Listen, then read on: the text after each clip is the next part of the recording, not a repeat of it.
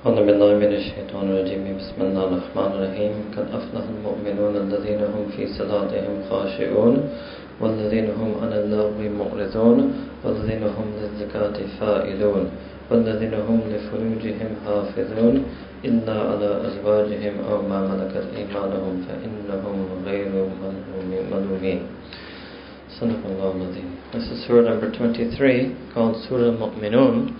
This surah, Allah subhanahu wa ta'ala mentioned different characteristics of the believers. In the beginning, first ayah, Allah subhanahu wa ta'ala said, قَدْ أَفْلَحَ الْمُؤْمِنُونَ, that indeed the believers are the ones who will succeed.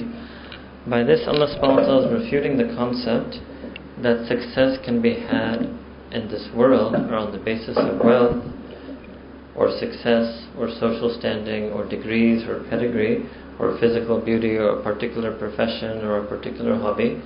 Falah is going to be attained by the believers. It means here that the criteria of Iman, criteria of success is Iman. Only and only Iman. And those who have Iman, they will be the successful ones. قَدْ أَفْلَحَ الْمُؤْمِنُونَ, indeed, verily, truly, the believers are sure to succeed. Then who are these believers? Alladhina.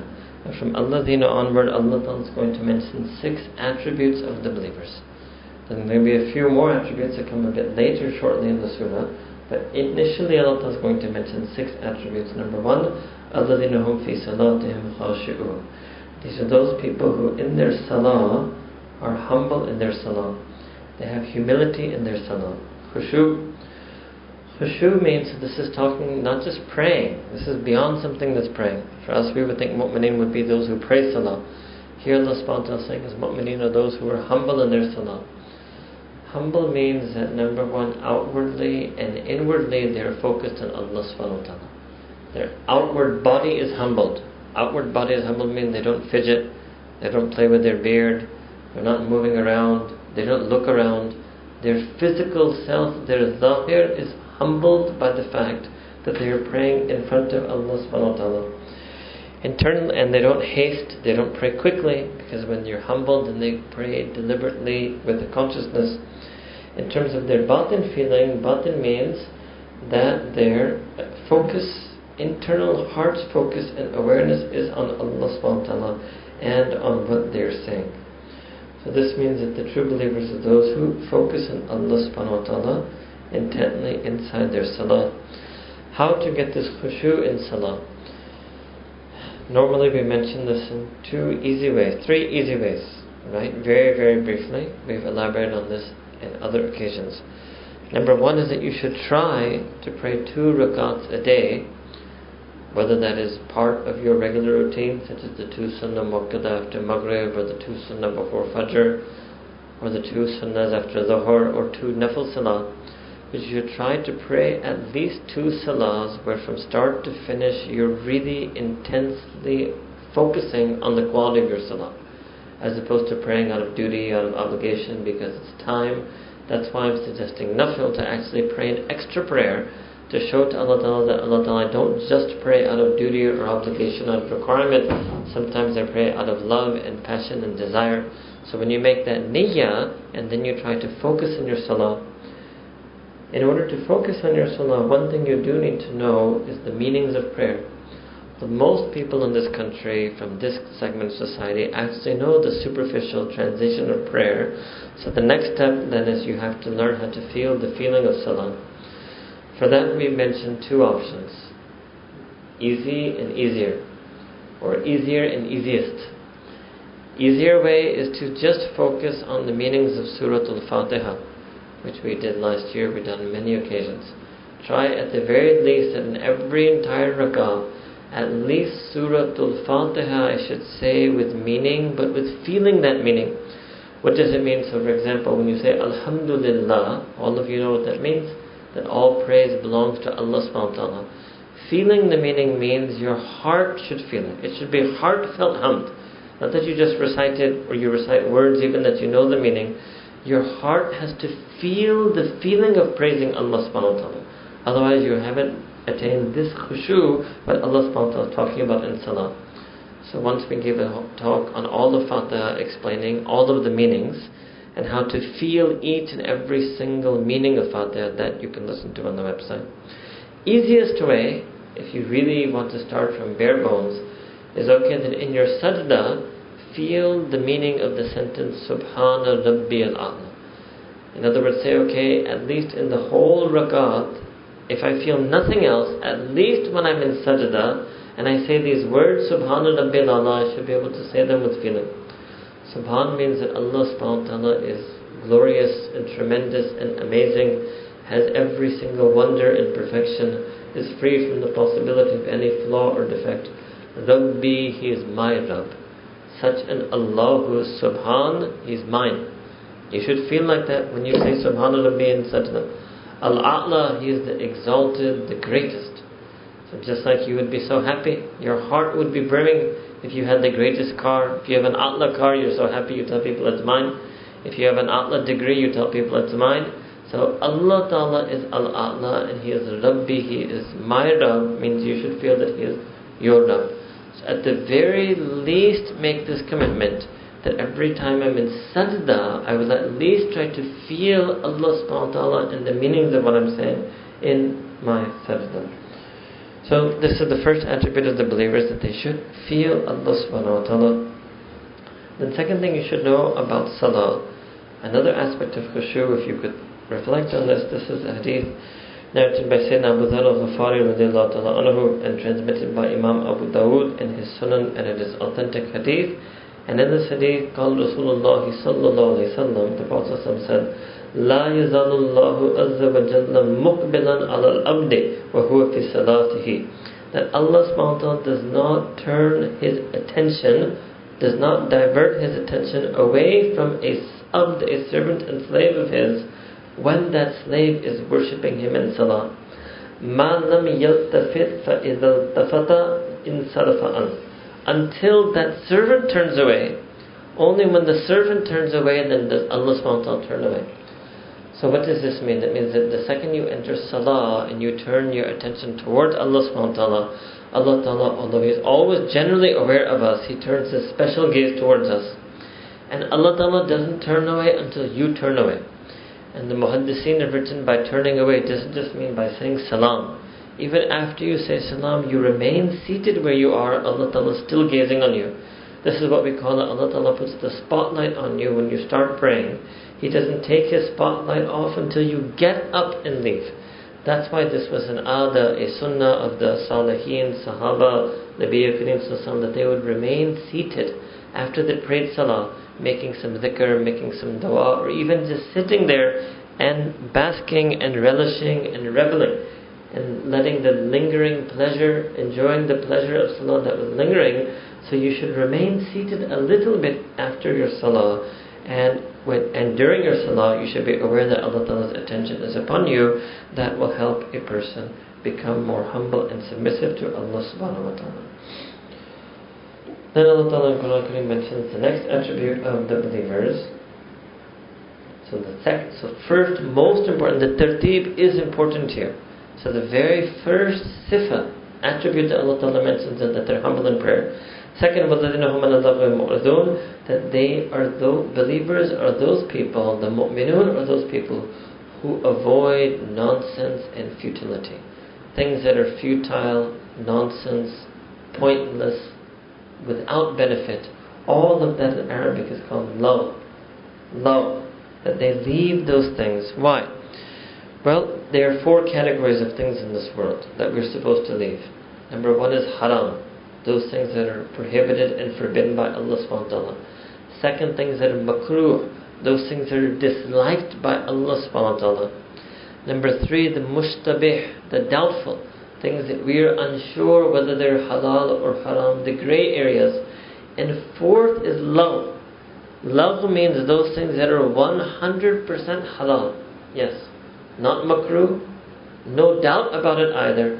100% guaranteed halal, but they have no benefit in terms of the akhirah. They have no benefit in terms of our relationship to Allah subhanahu wa ta'ala.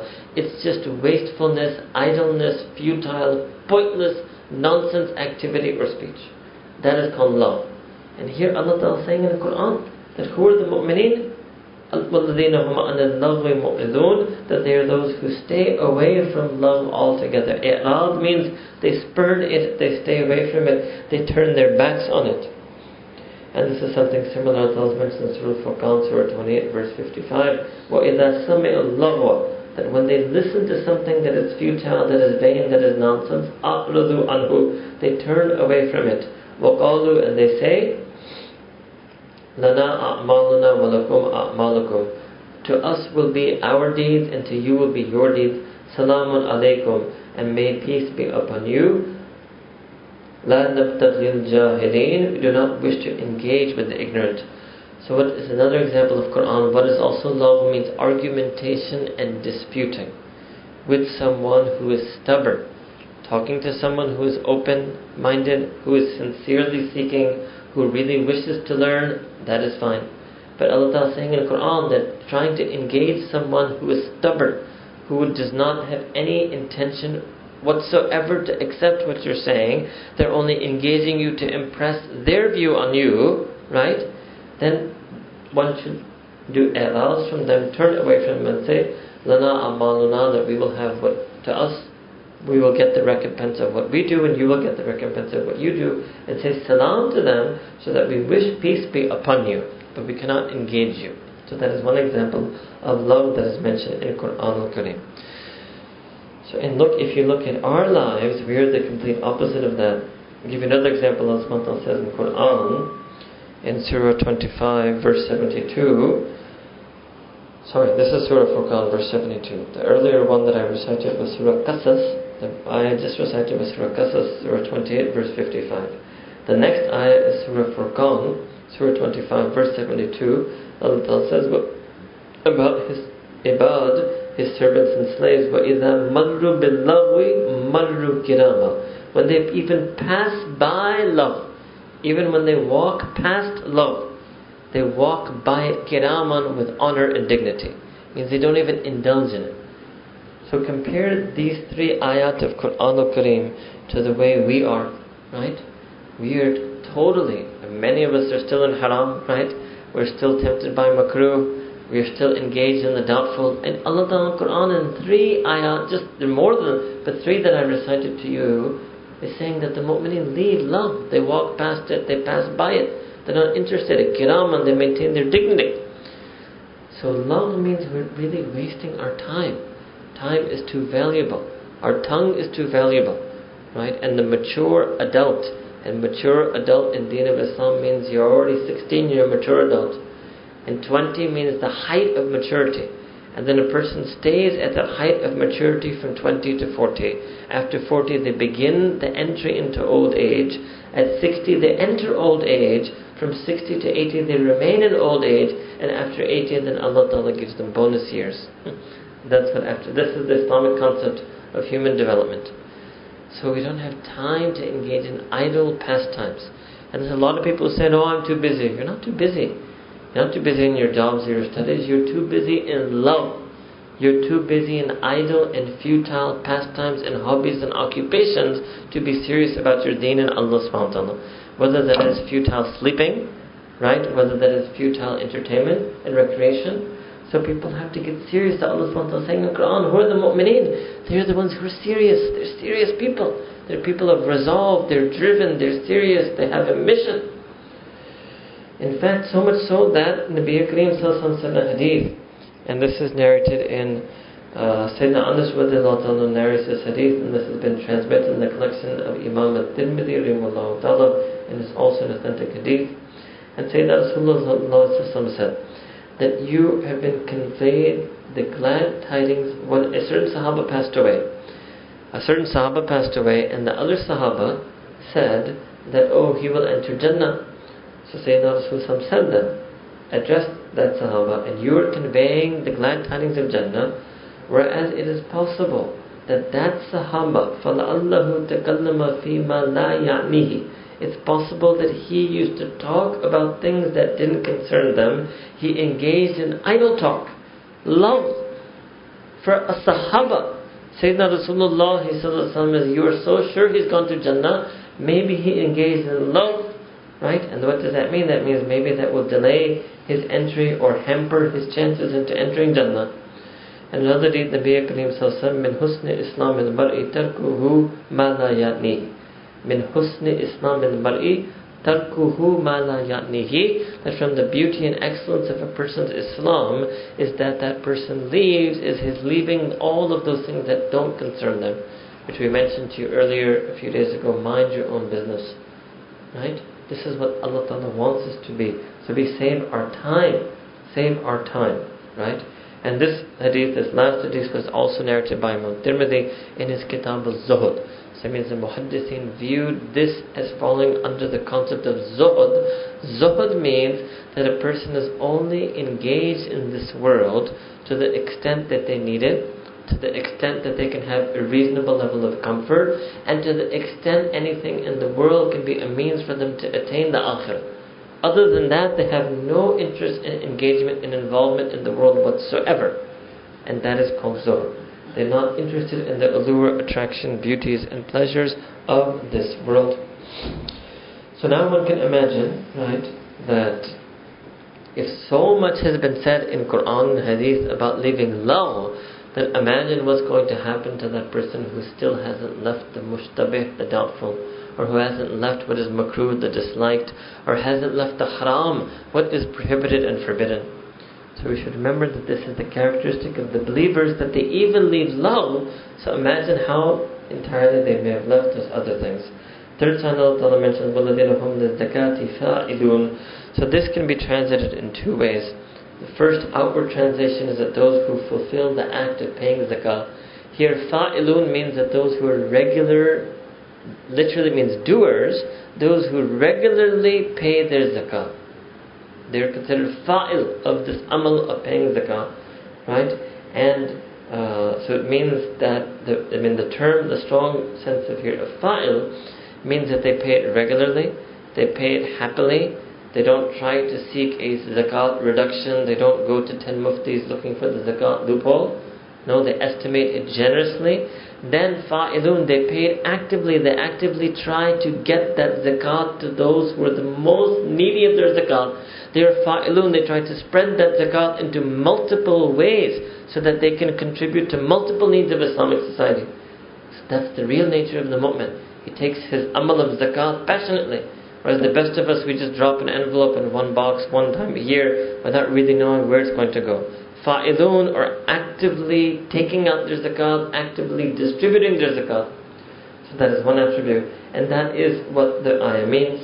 But the meaning of zakat itself means to purify. So some of the mufassirun have said that here zakat means in there regularly, actively purifying themselves. What does that mean? They're doing their tazkiyah, as Allah subhanahu wa ta'ala says elsewhere in Quran, قَدْ أَفْلَحَ مَنْ زَكَّاهَا, that indeed successful is that person who has purified their nafs.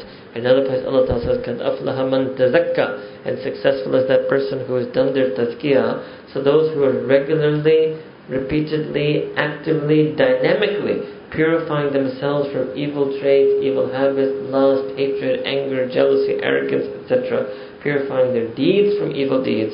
This can also be referred to here. And like I've told you now many times, one ayah can have multiple meanings simultaneously.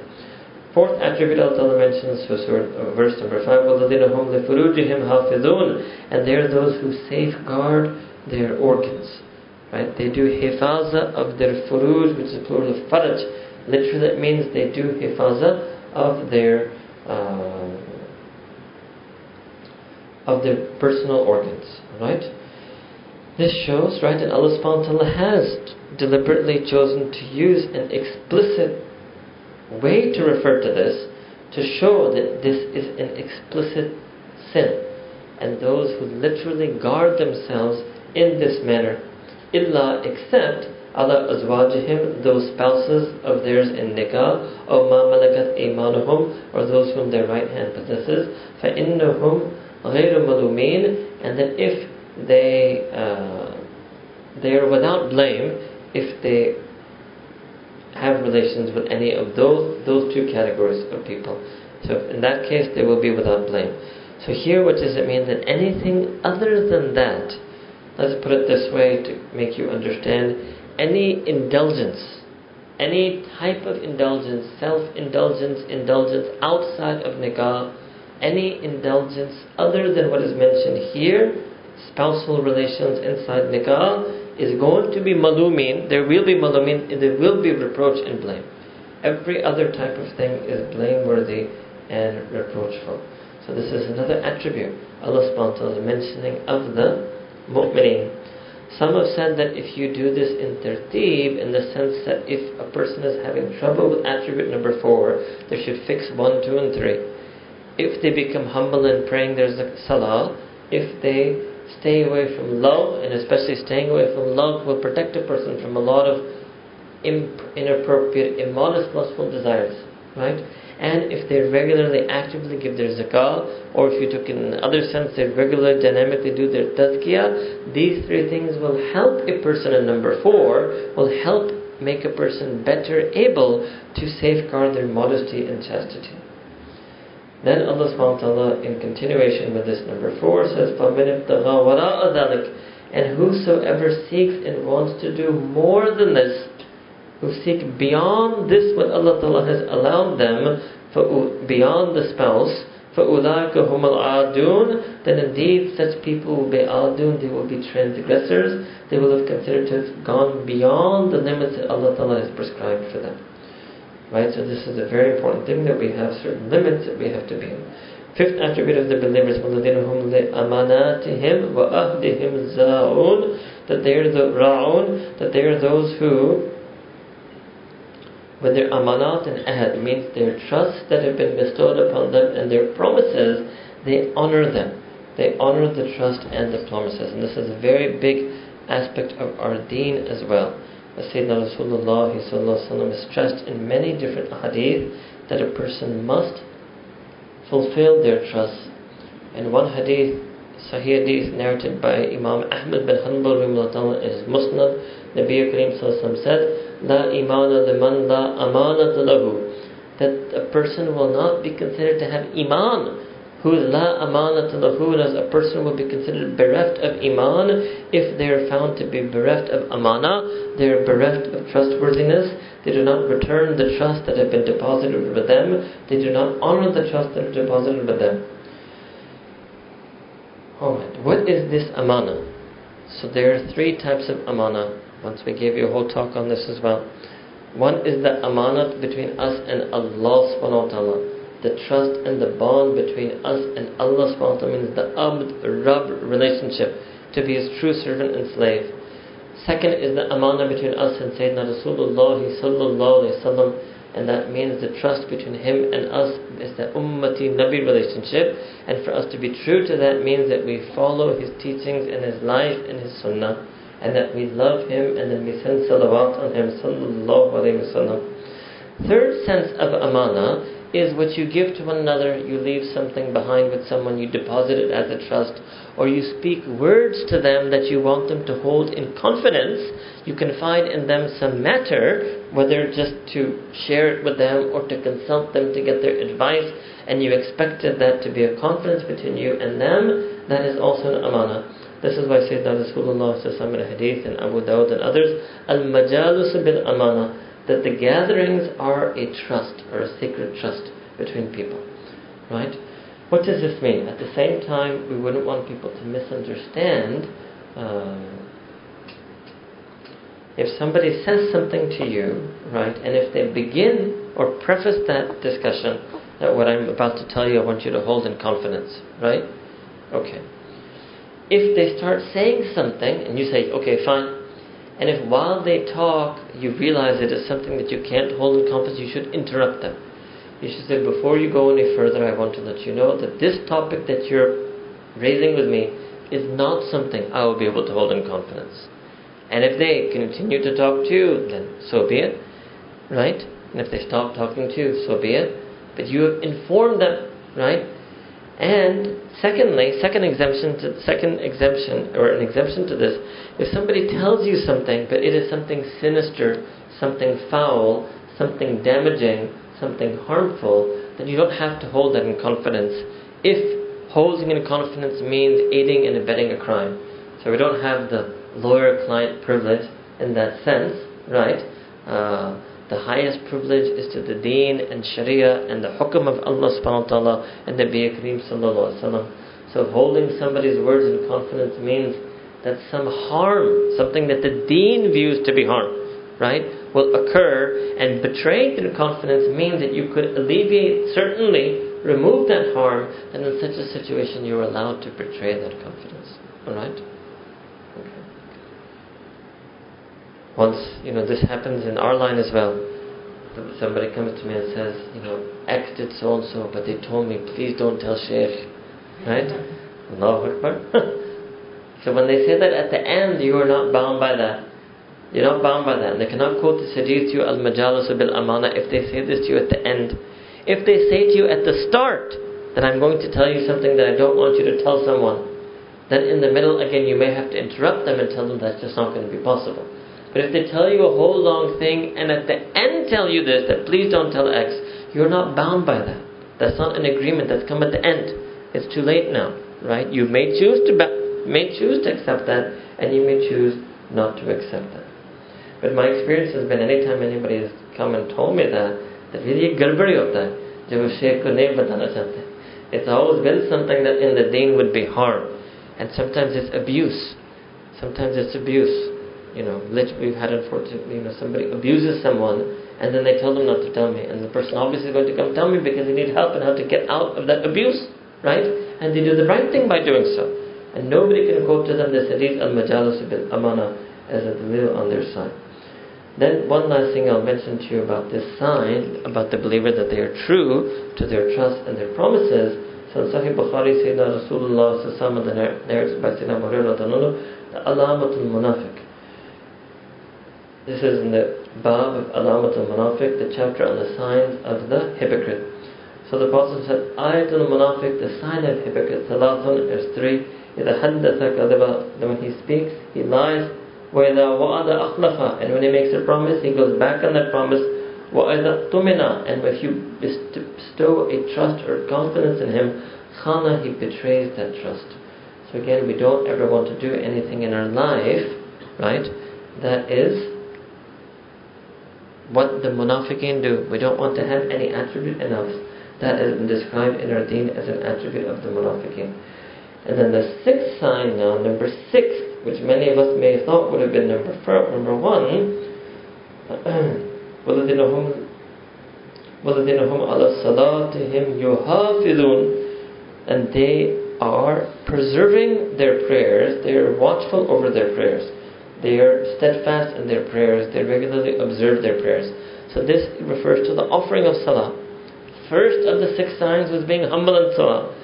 6th of the 6th sign was performing regularly, observing the salah. Right? So it shows for Allah subhanahu wa ta'ala, the batin of salah is the most important thing. The feelings in salah is the most important thing. But yes, this is also an attribute of the believers, that they are regular and steadfast in their salah. What does it mean? Number 1, that they offer it at the proper time. Number 2, they try to offer it earlier in the time. Number 3, that they offer all of them in totality. This is also what it means, yuhafidun. Right? If we gave you some money and told you to do hifaza of it, we gave you $100, and then you give us $71 back, you haven't done hifaza. Hifaza means that you safeguarded all of the money. So hifaza means that they pray all, not that they pray some and miss some and skip some. Right? One hadith narrated by Sayyidina Ubad ibn Sabit radiallahu anhu, transmitted by Imam Abu Dawud in his Sunan, authentic hadith, that Sayyidina Rasulullah sallallahu alaihi wasallam said that Allah subhanahu wa ta'ala has made 5 prayers obligatory. If anyone will perform a proper wudu for them, offer those 5 prayers at their proper time, and try to perfect the ruku and sajda in them, then Allah subhanahu wa ta'ala will forgive them. Allah subhanahu wa ta'ala will forgive them. And if anyone does not do so, وَمَنْ لَمْ يَفْعَلْ, and whomsoever does not do that, فَلَيْسَ لَهُ عَلَى اللَّهِ أَحَدٌ, that there is no promise and covenant and guarantee for him on the part of Allah subhanahu wa ta'ala. Insha'a, if Allah subhanahu wa ta'ala wishes, He will forgive him. Wa insha'a adhabahu, Allah ta'ala will punish him. Right? So this is another concept of ahad, the Abd-Rabb relationship. Our part of the contract is to be regular in our salah, perform wudu, ruku and sajda properly, be particular about our salah, and Allah subhanahu wa ta'ala will send upon us His forgiveness. So for those mu'minun, قَدْ أَفْلَحَ الْمُؤْمِنُونَ, so what is their falah? Those mu'minun who have these 6 signs, Allah subhanahu wa ta'ala says, أُولَٰئِكَ هُمُ الْوَارِثُونَ, that these mu'minin, they will be those who these are the inheritors. What will they inherit? الَّذِينَ يَرِثُونَ الْفِرْدَوْسِ, they will inherit Jannatul Firdaus, the highest level of Jannah. Hum fiha khalidun, and they will dwell in that Jannatul Firdaus forever. So if you wanted a 6-step program to get Jannatul Firdaus, Allah Ta'ala mentioned that to you in Surah Mu'minun, the first 11 ayat of Surah Mu'minun. And this is why a person is not involved in love. What pastime and hobby and occupation could there be in this world that would be more worthwhile for us to give it our time than trying to get Jannatul Firdaus? Just so you know, what is Jannatul Firdaus? So Jannatul Firdaus is the highest level of Jannah. In one sense, Allah subhanahu wa ta'ala has made, broadly speaking, 7 levels of Jannah. 7 levels of Jannah. But another hadith in Bukhari, Allah subhanahu wa ta'ala has mentioned that there are 100 levels of Jannah just for the Mujahideen. Just for the Mujahideen. So this is in the Sahih Bukhari Kitab al-Jihad. And what is that hadith that Sayyidina Rasulullah sallallahu alaihi wasallam said? That whoever... I'll just mention, I'll mention the whole thing. Sayyidina Abu Hurairah said that the Prophet said that whoever believes in Allah subhanahu wa ta'ala and His Messenger sallallahu alaihi wasallam, amana billahi wa bi rasuli, whoever believes in Allah subhanahu wa ta'ala's Messenger, wa sallallahu alaihi wasallam, wa qama salata, and establishes the prayer, wa sama ramadana, and fast in the month of Ramadan, kana haqqan ala Allahi, and then they have a right on Allah subhanahu wa ta'ala, an yudkhilahul jannah, that they will get, that Allah ta'ala will admit them into Jannah. So salah and fasting, Ramadan and Iman, you can do all of that in this month. You can fulfill this hadith in this month and get the haqq that Allah subhanahu wa ta'ala has promised such a person, that He will admit them into Jannah. Now, next part of this hadith, which will make you happy, but it's a tragedy that it will make you happy. جاهد في سبيل الله أو جلس في أرضه التي ولد فيها.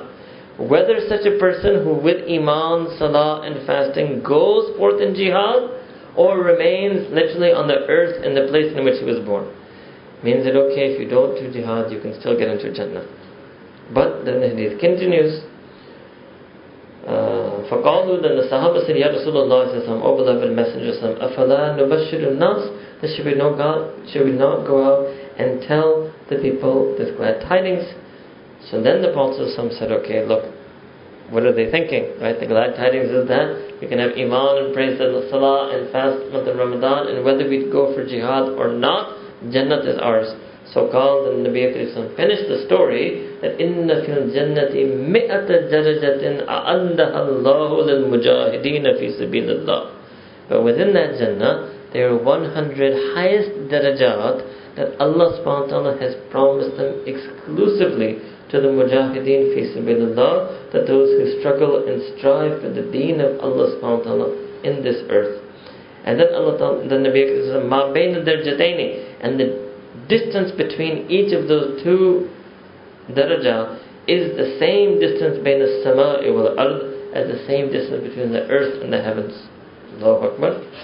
So then Nabi said, and therefore whenever you ask Allah subhanahu wa ta'ala, إِذَا سَأَلْتُمُ اللَّهَ, when you ask Allah subhanahu wa ta'ala for Jannah, فَاسْأَلُوهُ الْفِرْدَوْسِ, ask Allah ta'ala for the Firdaus, فَإِنَّهُ أَوْسَطُ الْجَنَّةِ وَأَعْلَى الْجَنَّةِ, it is the best of Jannah and the highest level of Jannah, and on top of it فَوْقُهُ أَرْشُ الرَّحْمَنِ, and there is that Jannah that on top of which is the Arsh of Allah Rahman, the all-merciful Allah subhanahu wa ta'ala. So that is Jannatul Firdaus, right? Question somebody will ask is that here Allah Ta'ala in Surah Mu'minun is mentioned Firdaus, and there's no mention of jihad anywhere in Surah Mu'minun, right? Yes? Alright. The rift between this, and this is a very good thing for you to understand. You should be very careful. I've not mentioned this yet to this here. What I'm about to say is extremely important. You will have people who will speak to you and they will try to suggest to you that there is some hadith that contradict Quran, there's some hadith and some ayat of Quran that have contradiction in them.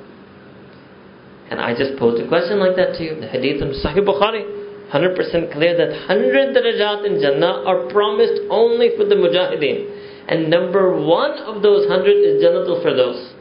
Right? And then they will say Surah Mu'minun mentions Firdaus, and there's no mention of jihad in those 6 attributes. And then they will take you in a whole world after showing you this, that hadith is, you cannot rely on it, or this, that, whatever. Your answer should always be that, okay, Janabi Ali, dear respected sir, that yes, in your aql, this passage of Quran and that hadith appear to be in contradiction. But before I take it on face value, should I not foresee, have the Mufassirin and Muhaddithin talked about this at all? Is there a way that they've explained it such that there is no contradiction? That is what they never show you. And that is what you yourself don't know because you have not studied the Psalmist tradition. This also shows you cannot study Quran and Hadith without the ulama of Quran and ulama of Hadith, otherwise you'll be misled. Right now you will be misled. If I just recite the verses, recite the Hadith in Bukhari, you'll say there's contradiction. And when I show you right now how the ulama have explained it, you will realize, oh, that was so obvious, why didn't I think of that? But you can't think of that because they were able to think of that. They have the ilm of Quran, ilm of the entire sunnah, they have zawq. Zawq means they have acumen, they have a feel for this. So it's very simple, very simple. That mu'min who just has iman, prays salah, Ramadan, etc., right, and does neither what was in this hadith, jihad, nor has these things which is in these other things that were in Surah Mu'minun, they can still get into Jannah, but maybe an entry level of Jannah. That mu'min who does jihad can get Jannatul Firdaus even if they didn't do these things. Even if they didn't do these things, that's what it means. That mujahid who maybe didn't have the most khushu in their salah, maybe before they went out in jihad they spent their life in love, right? Doing halal but futile, vain things. And maybe they were able to do some of the other things also. But because of their amal of jihad is so valuable to Allah subhanahu wa ta'ala, they will be able to get Jannatul Firdaus. And that person who doesn't have the amal of jihad, if they have these things, then they will get Jannatul Firdaus. So there means there are multiple ways to get Jannatul Firdaus. And that's the way the Psalmist tradition operates. Whenever anything is mentioned in Quran and Hadith, you cannot come to a definitive ruling only on the basis of one ayah or one hadith. You have to look, for example, every ayah, every hadith that talks about Firdaus, you will put that in front of you. And then you will get a holistic understanding of what Jannatul Firdaus is and the many and multiple ways that a person can get it. Alright? Okay. To clarify the issue, and it also showed you the necessity for scholarship in Islamic knowledge. Now verses 12 onwards, Allah subhanahu wa ta'ala is going to 12 to 16, Allah subhanahu wa ta'ala is going to mention the stages of the creation of humanity. وَلَقَدْ خَلَّقْنَا الْإِنسَانَ مِنْ سُلَالَةٍ مِنْ طِينٍ. That indeed we have created humanity from an extract of the elements of earth. Okay, sulala means an extract, and teen literally means wet or fertile earth. Wet, moist soil and earth, right? When you find land that is extremely fertile and has a lot of nutrients in it, it is moist soil. So what does mean an extract from? This is something we've mentioned to you many times, that humanity being created from earth means humanity was created from the periodic table, the elements that are certain elements that are to be found and then were extracted in the earth. Here Allah subhanahu wa ta'ala is talking about the way Allah ta'ala first physically created the body of Sayyidina Adam alayhi salam. Because the body of Sayyidina Adam alayhi salam was created up there. It wasn't created on earth. He had neither a father nor a mother, right? So how did Allah subhanahu wa ta'ala create that body? Because Sayyidina Adam was of flesh and bones. So Allah subhanahu wa ta'ala created that body of Sayyidina Adam alayhi salam by fashioning that physical body from the elements, an extract of particular elements that are to be found on earth. ثُمَّ جَعَلْنَاهُ نُطْفَةً. And then we placed that it placed it as a drop, right?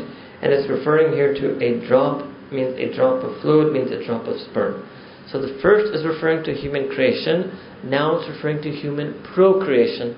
From Sayyidina Adam alayhi salam onward, the essence of the physical creation of humanity now will proceed in fertilization by sperm. So the essence of the physical humanity was extracted by Allah Ta'ala from moist earth, fashioned to Sayyidina Adam alayhi salam. Then from the sperm of Sayyidina Adam alayhi salam, then does procreation continue right until the last human being, until the end of time. Okay, and where was that placed? Fi qararin makin. Fi qararin makin. This was placed in a secure repository, a safe lodging. Right? That refers to the womb of a woman. You can just think of it like implantation of the fertilized egg in the womb of a woman. ثُمَّ خَلَقْنَا النُّطْفَةَ. Then we made that nutfa. What did we make it? Alaqatan. We made it an alaqa. Alaqa means that we made that drop of fluid, yani sperm, into a clot. فَخَلَقْنَا الْأَلَقَةَ. And then we took that clot, that alaqa, and we made it into mudghatan, into a lump of flesh. Then فَخَلَقْنَا الْمُضْغَةَ. Then we took that lump of Allah Ta'ala's yani Allah subhanahu wa ta'ala took that lump of flesh, إِذَامًا, and we made that flesh into bones. فَكَسَوْنَا الْإِذَامَ اللَّحْمَ. And then we wrapped around and clothed the bones with flesh and meat and sinew and tendons and cartilage, etc. ثُمَّ. And then أَنْشَأْنَاهُ خَلْقًا آخَرَ. And then what we did, we produced yet another type of creation. And that is referring to the infusing of the ruh into insan. فَتَبَارَكَ اللَّهُ أَحْسَنُ الْخَالِقِينَ. And indeed, blessed is Allah subhanahu wa ta'ala, who is the best and most noble and the most virtuous of creators. Again, this is an ayah, right, that most famously Kenneth Moore, who is a professor at Northwestern University in America, in his textbook on human embryology, when he read this passage, he was stunned. And in fact, in the next edition of his textbook, he actually writes about Quran and these ayat of Quran and how miraculously the Quran Al-Karim mentions the embryonic stages of human development in a way that it was absolutely impossible for any scientist alive, let alone a Nabiyul Ummi, to have known this 1400 years ago. Right? Another fascinating thing about this is if you look in the Arabic language, there's a thumma and there's a fa. Thumma and fa both refer to tertib, but thumma means that something comes after, A comes after B with some time in it. And fa means A comes after B relatively quickly. So Allah subhanahu wa ta'ala also mentioned, Alhamdulillah, has also given isharas to that here. So what is that? So first Allah Ta'ala said that first we made insan min sulalatin min teen. So we made him from some extract of elements from what earth. Thumma, and then there was some time that Sayyidina Adam alayhi salam lived like that, and quite some time passed before then him and Ummul Insan, Amma Hawa radhiyallahu procreated, right? So thumma, and then you had the stage 2, which is nutfatan. So there's 7 stages. Stage 1 was that stage 2, nutfatan, the drop of fluid and a drop of sperm. Then thumma, then it takes some time after the initial fertilization of the egg for that fertilized egg to become it takes some time for it to become the third thing, alaqa, alright, which is a clot. Then fa, then Allah subhanahu wa ta'ala switches from stage 3 to stage 4. It will not be a thumma, it will be a fa. Once you go from just bare fertilized egg to fetus, right, then the development takes place relatively stage after stage. There's not much gap between it. So going then from that alaqa and that clot to stage number 4, mudgha, that you can even call it a fetal lump. When you call it lump of flesh, it means a fetal lump of flesh. Then going from that to bones, again a fa. Then going from bones to laham, that all types of flesh, sinew, muscle, tendon, sinew, cartilage being wrapped around the bones, that's also fa, that also experienced quickly.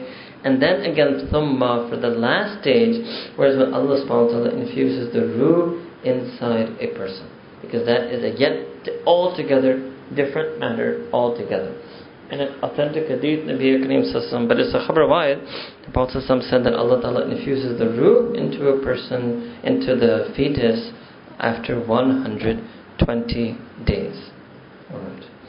Very briefly, one of the modern issues that comes up with this is abortion. Right?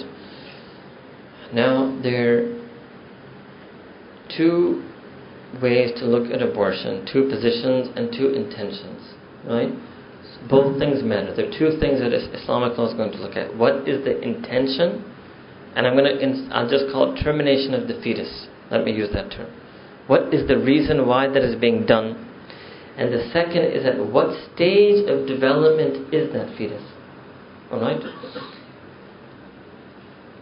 First intention, termination of fetus in order to save the mother's life. Now that determination cannot be made by a mufti.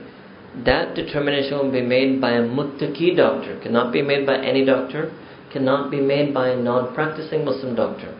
Can only be made by a muttaqi doctor, a doctor who realizes that termination of fetus could be tantamount to termination of human life, but still he says it is necessary to save the mother's life, then it is jaiz in Islam.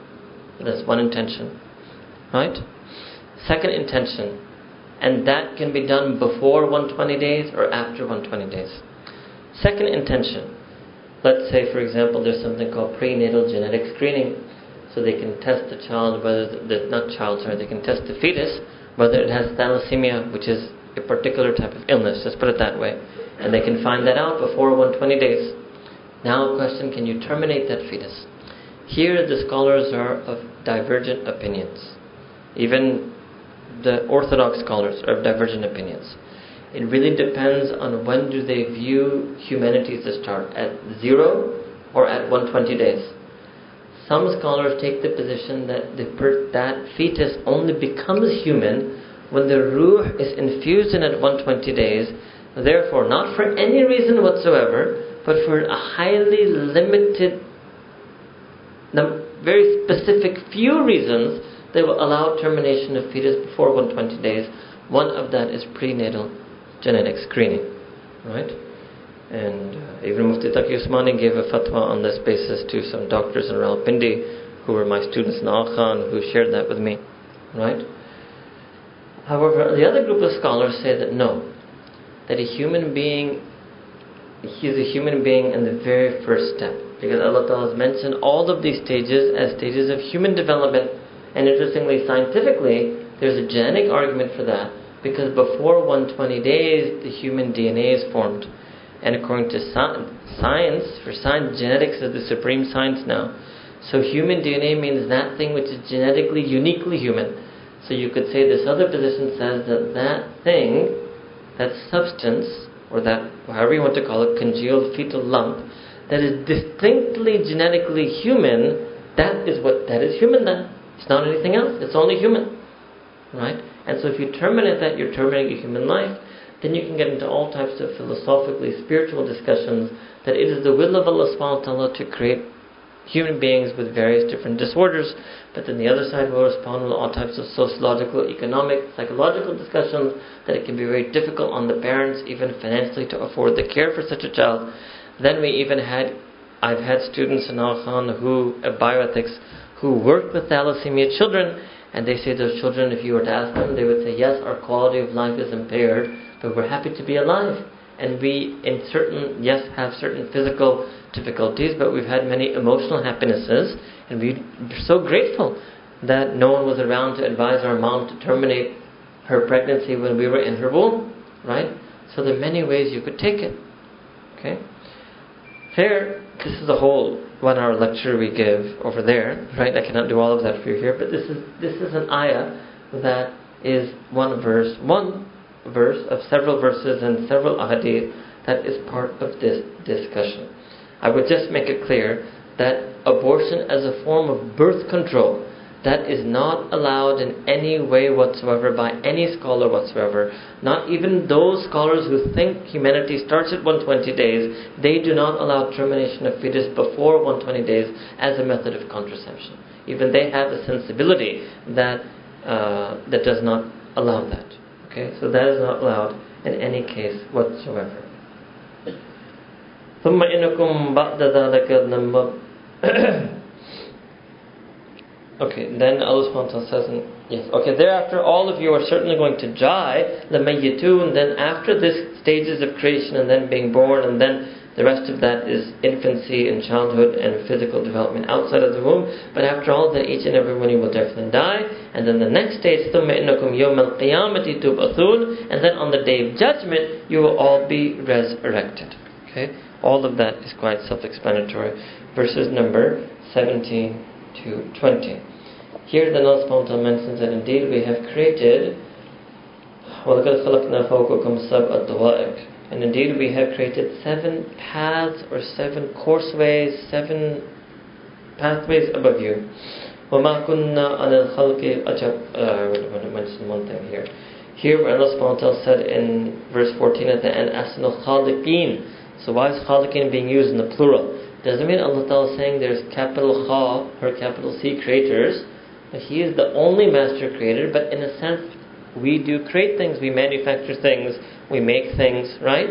So what Allah subhanahu wa ta'ala is saying, and this could be anticipating, right, the age of scientific discovery and invention, because it really wouldn't have so much import at the time of Sahaba. This could be an anticipation that humanity will enter such an age where they themselves will outwardly, apparently, be discovering and inventing so many incredible things that they made them think that their inventive power and scientific inventive power makes them now mustaghni from Allah subhanahu wa ta'ala. That they're creators, they can create planes and space shuttles and etc. etc.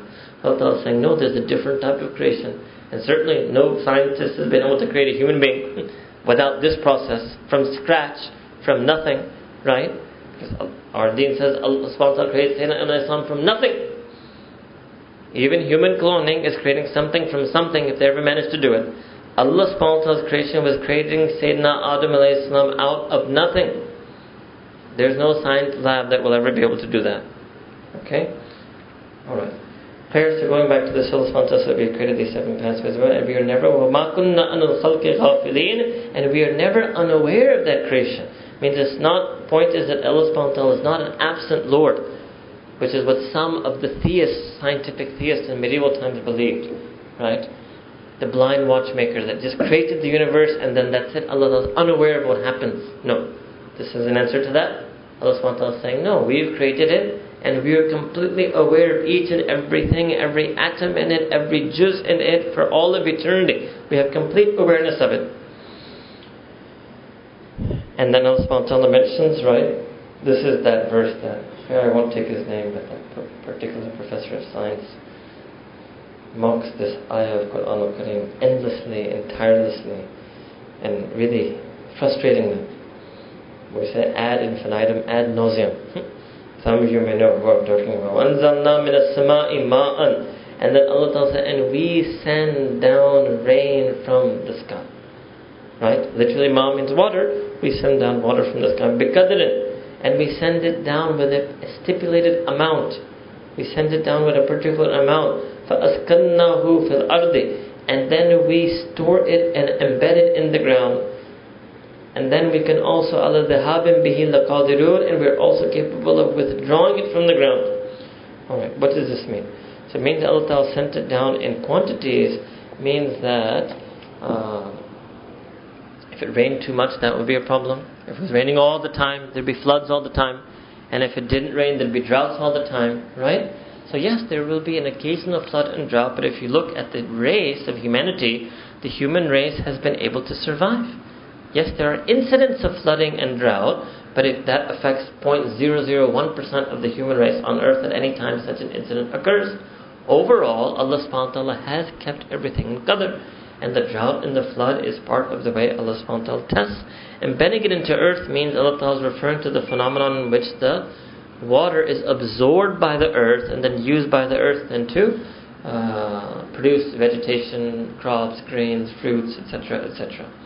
And then Allah ta'ala says, yes, we would always be capable. And another way it's absorbed and placed in the earth is that there are natural dams, let alone their natural dams, ice caps, mountain caps, glaciers, different ways where Allah subhanahu wa ta'ala has stored it on earth, and Allah is capable of withdrawing it, so Allah is capable of having those ice caps melted and the water to come out, for those natural dams to rupture and burst, for one can even look now, Allah ta'ala has rendered us capable of boring and digging and finding underground aquifers, right? And the scientific concept of these mass underground aquifers is basically what most people drink. It's not rainwater. It's all this water that Allah ta'ala has put under the earth. Nobody had any concept of that scientifically, but what did Allah subhanahu wa ta'ala say clearly? فَأَسْكَنَّاهُ فِي الْأَرْضِ, that we have embedded that water. This is the ayah where Allah ta'ala is talking about these underground aquifers, right? So actually, it really depends on the way a person looks. The same ayah, the one or two odd atheist scientist uses this to ceaselessly mock Islam, whereas I feel this ayah actually even is one of those ayat that shows the scientific realities of Quran al-Kareem. فَانْشَأْنَا لَكُمْ بِهِ جَنَّاتٍ مِّن نَخِيلٍ, and so Allah Ta'ala is saying is, and from that water that is in the earth, or from that earth that is watered with the rain from the sky, that we produce for you orchards of dates and vineyards of grapes, and all of these things, فِيهَا فَوَاكِهٌ كَثِيرًا, and they have an abundance of fruit, they yield you much fruit, وَمِنْهَا تَأْكُلُونَ, from which you also eat. And then last, Allah subhanahu wa ta'ala said, we also created a certain type of tree, and that is the olive tree that we had done yesterday in Surah Nur as well. وَشَجَرَةً, and this shajara تَخْرُجُ مِنْ تُورِ السَّيْنَاءِ, this has been extracted from the Mount of Tur, or some then people call it the Mount Sinai. تَنْبُتُ بِالدُّحْنِ, and it is a tree, means the fruit of that tree, the olive, but it produces oil, and it also produces some people translate it as gravy, you can translate it as a dressing, or as a dressing, a condiment that people enjoy. What does it mean? This is referring to the fact that people just eat olive oil with bread. That itself constitutes a meal amongst the Arabs and the Italians and other people in the world. Alright? Okay. So this is that same tree, olive, and you can see Ridal Spontan in many places of Quran. He's even sworn by this Buttin. Allah Ta'ala has taken a qasam by the olive tree, and there are many, many benefits, and here does Allah SWT talk about the manafi, or the benefits of the olive tree. Alright? This is the same mountain with the story of Sayyidina Musa alayhi salam, same Mount Tur.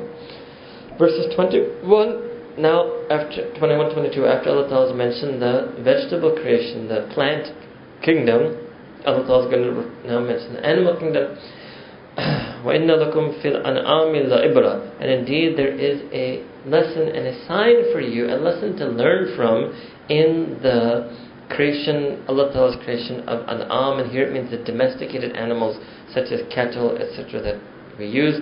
مِمَّا فِي بُطُونِهَا, and from نُسْقِيكُم مِمَّا فِي بُطُونِهَا, and Allah Ta'ala says, and we give you to drink from their bellies, we let you drink from what is in their inners, means that we drink from the milk of these animals. And وَلَكُمْ فِيهَا مَنَافِعُ كَثِيرًا, and you have many, many benefits from them. And we've mentioned this before: transport, cargo, plowing, agriculture, etc. وَمِنْهَا تَأْكُلُونَ, and you eat from them as well, you eat their meat. Okay, وَعَلَيْهَا وَعَلَى فُلْكِ تَحْمَلُونَ, and on them you carry yourself on them, you yourself ride them, and you also ride ships that traverse the oceans and the sea. Okay? Alright, these are all things that we have covered before. 23 onward, Allah subhanahu wa ta'ala is going to mention the story of Sayyidina Nuh alayhi salam, which is something that we did in great detail in Surah Hud, Surah 11, verses 25 to 49 last year. So we'll mostly translate, we'll just mention one or two things that are here.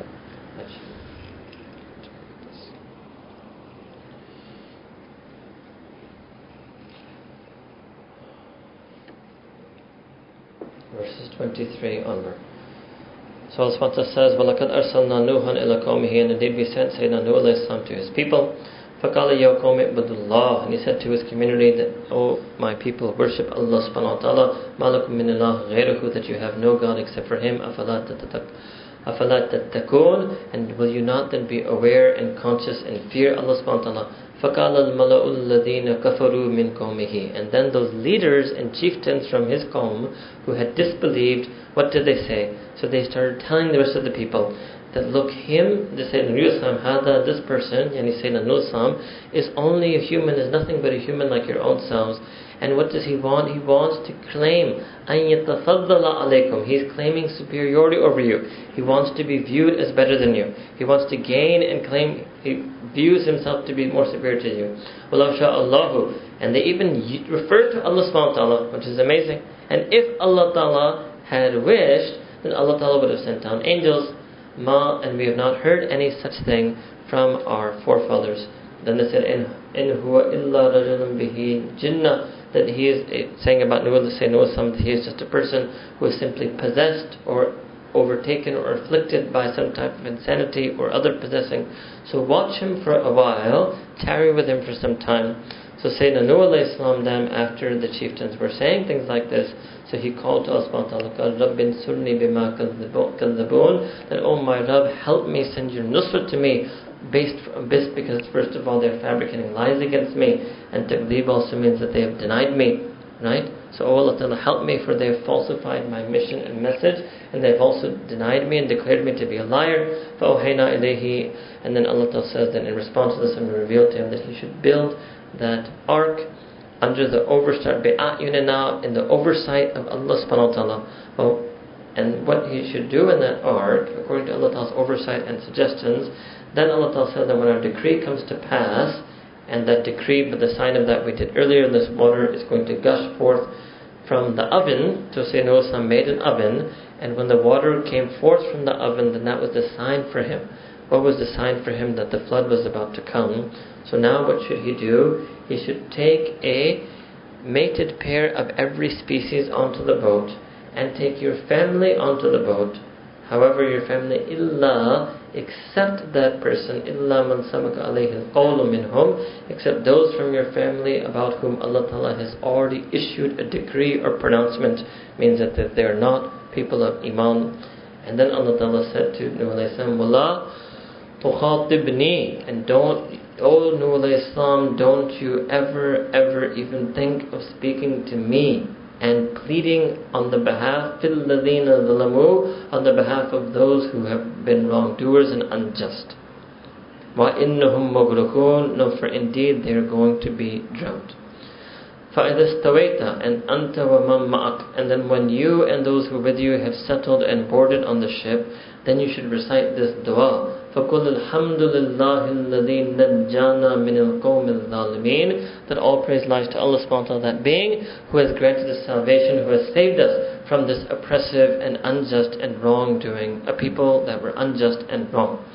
وَقُلْ رَبِّ أَنزِلْنِي مُنزَلًا مُبَارَكًا وَأَنْتَ خَيْرُ الْمُنزِلِينَ, and then say that, oh my Rabb, deliver me to a shore, right? Deliver me to a shore and a settlement that is blessed, and a blessed landing. Indeed, you are the best of munzilin, difficult to translate in English. You are the best of landers. You are the best one to make us, the best one to provide a harbor and a place for us to land and settle down.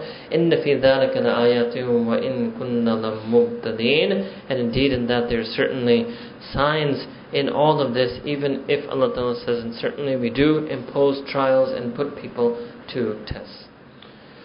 Alright, so Sayyidina Nuh alayhi salam, long story like we mentioned before. Just one point we will highlight here, which was there but I'll just highlight it, and that who are the people who disbelieved in him, right? Al-mala'u alladhina kafaru, the leaders and the elites.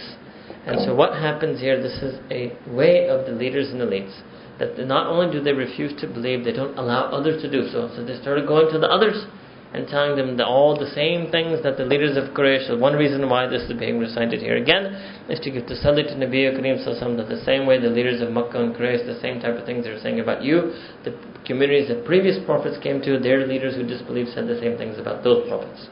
But here it's also a sign that the elites, right, leaders and the elites have historically been against the prophets and their followers. Those who don't have iman, they were all, of course they're members of such leaders and who take iman, but those average person who doesn't accept iman doesn't become an enemy to iman, put it that way. But when a leader or an elite doesn't accept Iman, they become an enemy to Iman. And this is throughout human history, right up till today. So of the disbelievers, which are those disbelievers who have enmity towards the Anbiya and their followers and Iman and Deen, have been from the leaders and the elites. Right? Okay. And you would remember that this is not that, Sayyidina Nuh Islam was given 950 years of life and he was doing dawah on them for Allah knows best how many centuries. Then Allah subhanahu wa ta'ala says, verses 31 to 41, again things that we have covered last year in many surahs, in Surah Araf and other surahs about all these various Anbiya. ثُمَّ أَنْشَأْنَا مِنْ بَعْدِهِمْ قَرْنًا آخَرِينَ. And Allah says, and then we created a community, after Sayyidina Nuh Islam, we produced another generation and community after them. And we sent them a messenger who told them the same thing, An ibudullah, that you should worship Allah subhanahu wa ta'ala, and indeed, malakum min ilahin ghayruhu, and you have no God except for Him, afala tattaqun, will you not fear, not be aware of that one Allah subhanahu wa ta'ala. Same thing, وَقَالَ الْمَلَأُ مِنْ قَوْمِهِ الَّذِينَ كَفَرُوا وَكَذَّبُوا بِلِقَاءِ الْآخِرَةِ. So those disbelievers, the leaders and elites of that community who chose to disbelieve, they denied the meeting of the hereafter. Specifically, they denied. They denied that they will meet Allah subhanahu wa ta'ala in the hereafter. Right? And then while, even though Allah subhanahu wa ta'ala وَتَرَفْنَاهُمْ فِي الْحَيَاةِ الدُّنْيَا, then Allah subhanahu wa ta'ala says that we had given them affluence and good things in life. So this notion of affluence is what I was translating as elites. So what did they say? They said the same thing, مَا هَذَا إِلَّا بَشَرٌ مِثْلُكُمْ, that this is not anyone other, merely a human like your own selves. يَأْكُلُ مِمَّا يَأْكُلُونَ, he eats what you eat, مِنْهُ from it. وَيَشْرُبُ مِمَّا تَشْرُبُونَ, and he drinks from the same thing you drink. If you obey وَلَئِنْ أَطَعْتُمْ بَشَرًا مِثْلَكُمْ, if you obey a human like yourselves, إِنَّكُمْ إِذًا لَخَاسِرُونَ, then you will surely be lost. Right? So this is also something that leaders will say, that you shouldn't follow anyone, right? No, our Deen, Quran teaches we follow Anbiya and we follow those who were following the teachings of the Anbiya. Our Deen, Quran teaches that we follow Anbiya and we follow those who were teaching the teachings of the Anbiya, right? That's that simple. And some people will say this, अगर किसी की पैरवी करते हैं तो बस आप गुमराह हो जाएंगे, right? हर किसी से नहीं करना, right? But obviously we follow the Anbiya and we follow the followers of the Anbiya. We have to do that, otherwise if we don't do that, we will be lost. Then again they say, does He promise you that when you have died, you will be resurrected thereafter, even though you have already become dust and bones? So what did they say? They said, hey hata, which means far-fetched, preposterous, ludicrous, right? Is what you are being, lima tu'adun, is what you are being promised. Again, mocking, the sarcasm, cynicism, mocking, antagonism, right, of the elites and the affluent and the wealthy and the leaders who choose not to believe in Allah subhanahu wa ta'ala. And then they say, in here illa hayatuna dunya, there's nothing other than this worldly life. There's nothing but our life in this world. This is the classic atheist line. There is nothing other than the life in this world. Namutu wa nahya, and we die and we live. Wa ma nahnu bimab'uthin, and we will never be people who are resurrected. Right? So this is an old thing. This is nothing new. And then again they say the same thing about that next prophet, that he is just a man and he invents lies against Allah subhanahu wa ta'ala, and we shall never ever believe him. He's only a man slandering Allah subhanahu wa ta'ala. We don't believe him. So that messenger called Rabbin Surni Bima Kadhabun. Same thing, that same dua Sayyidina Nuh said, oh my Rabb, assist me, for they have denied my message, my mission, my prophethood, and they have declared me to be a liar. Qala, and Allah subhanahu wa ta'ala said, Amma qalilin, that it's just a small matter of time. La yusbihunna nadimin, that these people literally mean la yusbihunna, soon they will wake up in the morning in regret and sorrow, means very soon they will regret the kufr that they have chosen to adopt it. After a very short while they will be regretful. فَأَخَذَتْهُمُ السَّيْحَةُ, and this terrible blast, shrieking blast, overtook them bil haqqi, absolutely justly. That was the punishment they deserved. فَجَعَلْنَاهُمْ غُثَاءً, and we reduced them to nothing. فَبُعْدًا لِلْقَوْمِ الظَّالِمِينَ, and may they be far removed, may this wrongdoing people, oppressive community be far removed. Bu'd means far removed from the mercy of Allah subhanahu wa ta'ala. You will here see that although earlier Allah named the Prophet Sayyidina Nuh alayhi salam, here the name is not mentioned, but in earlier surahs, because after Nuh alayhi salam we know that who came after him was Sayyidina Hud alayhi salam and the people of Ad, and then after that Sayyidina Salih alayhi salam and the people of Thamud. So either this passage is referring to either or both of them, and these are all things that we did earlier in Surah Araf and Surah Hud, the stories of the people of Ad and Thamud. Verses 42 onward. Then Allah subhanahu wa ta'ala, ثُمَّ أَنْشَأْنَا مِن بَعْدِهِمْ قُرُونًا آخَرِينَ, then we made many numerous nations and generations to come after them. Right? We produced generation after generation. It means after the people of Ad, people of Thamud, many. But what is the golden rule? مَا تَسْبِقُ مِنْ أُمَّةٍ أَجَلَهَا وَمَا يَسْتَأْخِرُونَ. No community, no group of people, no civilization can outstrip, or no people can precede its term, nor can they delay it or put it off at all. It means there's an appointed time when every civilization and culture will fall. ثُمَّ أَرْسَلْنَا رُسُلَنَا, that again thereafter we sent our messengers in succession, tatra, you may know tawatur, mutawatir, tatra, one after the other, one after the other. And whenever in each and every one of those messengers, each time such a messenger came to a people, what did they do? كَذَّبُوهُ, they called him a liar. It's been going on for generations. Allah Ta'ala saying, Sayyidina Rasulullah sallallahu alaihi wasallam. So don't feel bad that the kuffar or Quraysh are calling. And if the Prophet is like, then we should feel the same way. Somebody thinks we're crazy, somebody thinks we're lying, somebody thinks we have our head up in the air. The atheists say that we lie, right? We shouldn't feel bad about that. It's been going on forever. This atheist is that person who views the Prophet as a liar. So for them viewing you as deluded, they think Nabi Kareem was deluded in believing he was a prophet. So you shouldn't feel bad that they think you're deluded. Alright? فَأَتْبَعْنَا بَعْضَهُمْ بَعْضًا وَجَعَلْنَاهُمْ أَحَادِيث. Okay.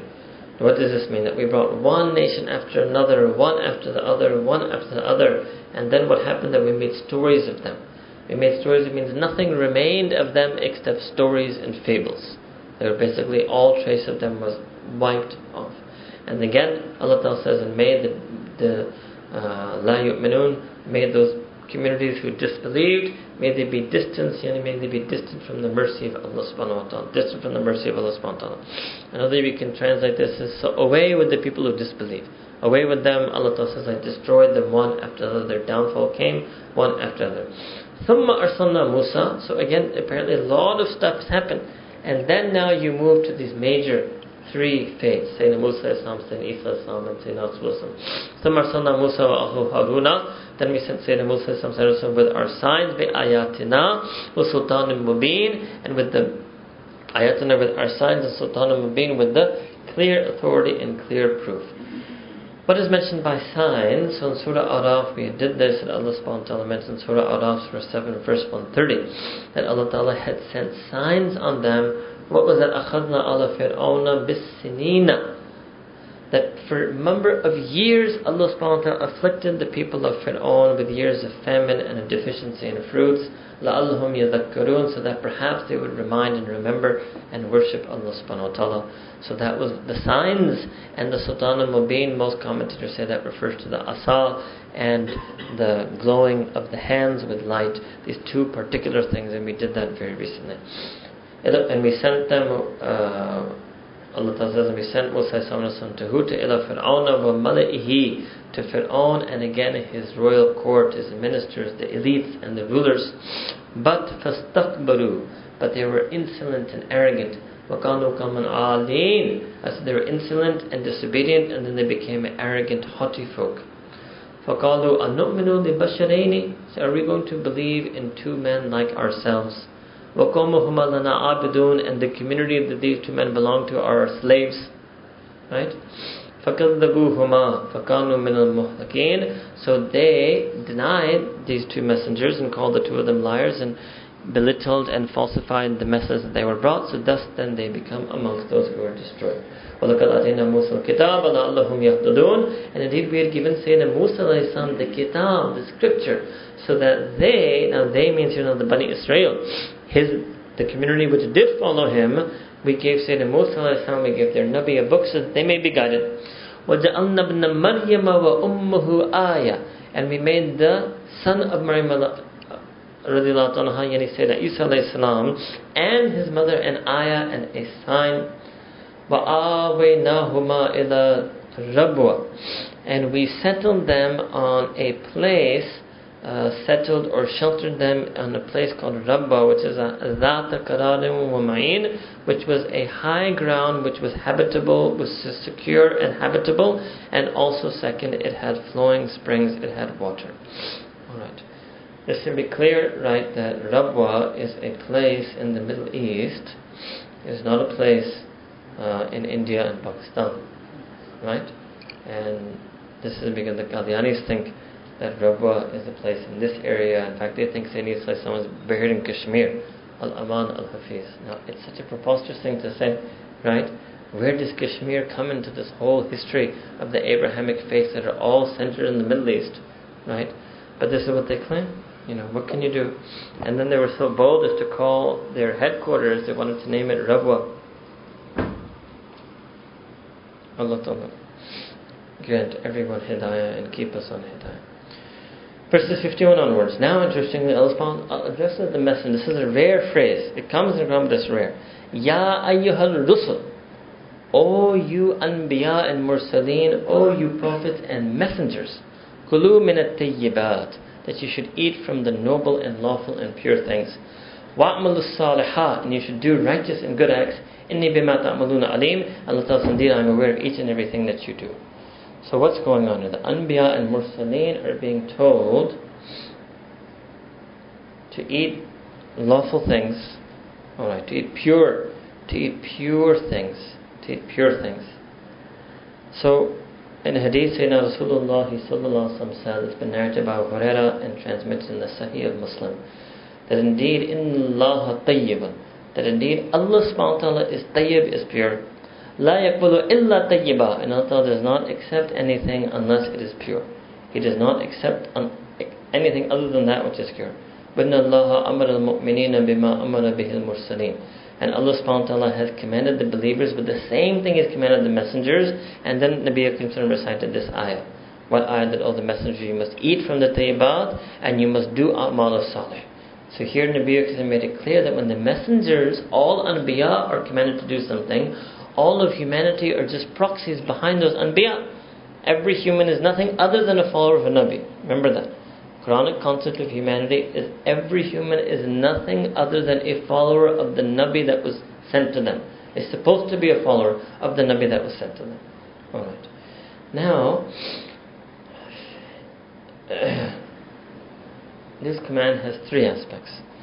Number one, eat from tayyibat means that number one, you obviously stay away from haram. It means don't eat things that are ghayr tayyib, right? And that could mean haram, makruh, and mushtabih. To be tayyib, I mean, if you really had a feeling for the Arabic, tayyib means, pure, pristine, wholesome, right? So it means first aspect is don't eat from haram, makruh, mushtabih. Whether you're in your own country, whether you're traveling in non-Muslim countries, this is the command Allah has given us, right? And yes, if you have to be vegetarian for the duration of an airplane flight, it's not going to kill you. It's not going to kill you, right? But again, saying deen is ease and Allah has made ease, koi nahi main khalunga, or main bismillah pakar khalunga, that's even more profane. That's insulting, right? Can you deliberately, knowingly break the command of Allah while taking His name? That's not wise. That's folly. That's hubris. That's arrogance, right? So that's the first aspect, is we should stay away from what is ghayr tayyib. Second is obviously that we should go for the tayyib. Tayyib here literally does mean what is not haram, makruh, mushtabih, which means it's 100% guaranteed to be halal, and has also been earned from income that is 100% halal. Some contemporary people like to think that tayyib means organic and whole grain. Maybe that would be atyab, that would be even more tayyib, but even if you eat non-organic, as long as it is halal, absolutely, you're good to go. Alright? And the third thing, however, is wa'amalu salihah, and you have to do good deeds. This ayah shows there's a rabt, very important rabt, between zahir and batin. Ramadan, don't eat from Fajr to Maghrib, will make you stronger to do good. From Maghrib to Fajr in Ramadan, and generally outside Ramadan, if you eat from tayyibat, you will be able to do amal salih. So sometimes if some of us have difficulty doing amal salih, it's because we're doing things. Our income is interest based, our income is doubtful or from speculation, or we haven't paid our zakat fully, and therefore our income is polluted, because when the zakat is not done, remember zakat means to purify. It's the method to purify the wealth. So when zakat isn't paid, the wealth is not purified. So then the food that is bought with the wealth that is not purified is not 100% pure, it's not tayyib. So one way if a person feels, I want to do amal salih, but I find it difficult, how can I boost my capacity and ability to do righteous acts and deeds?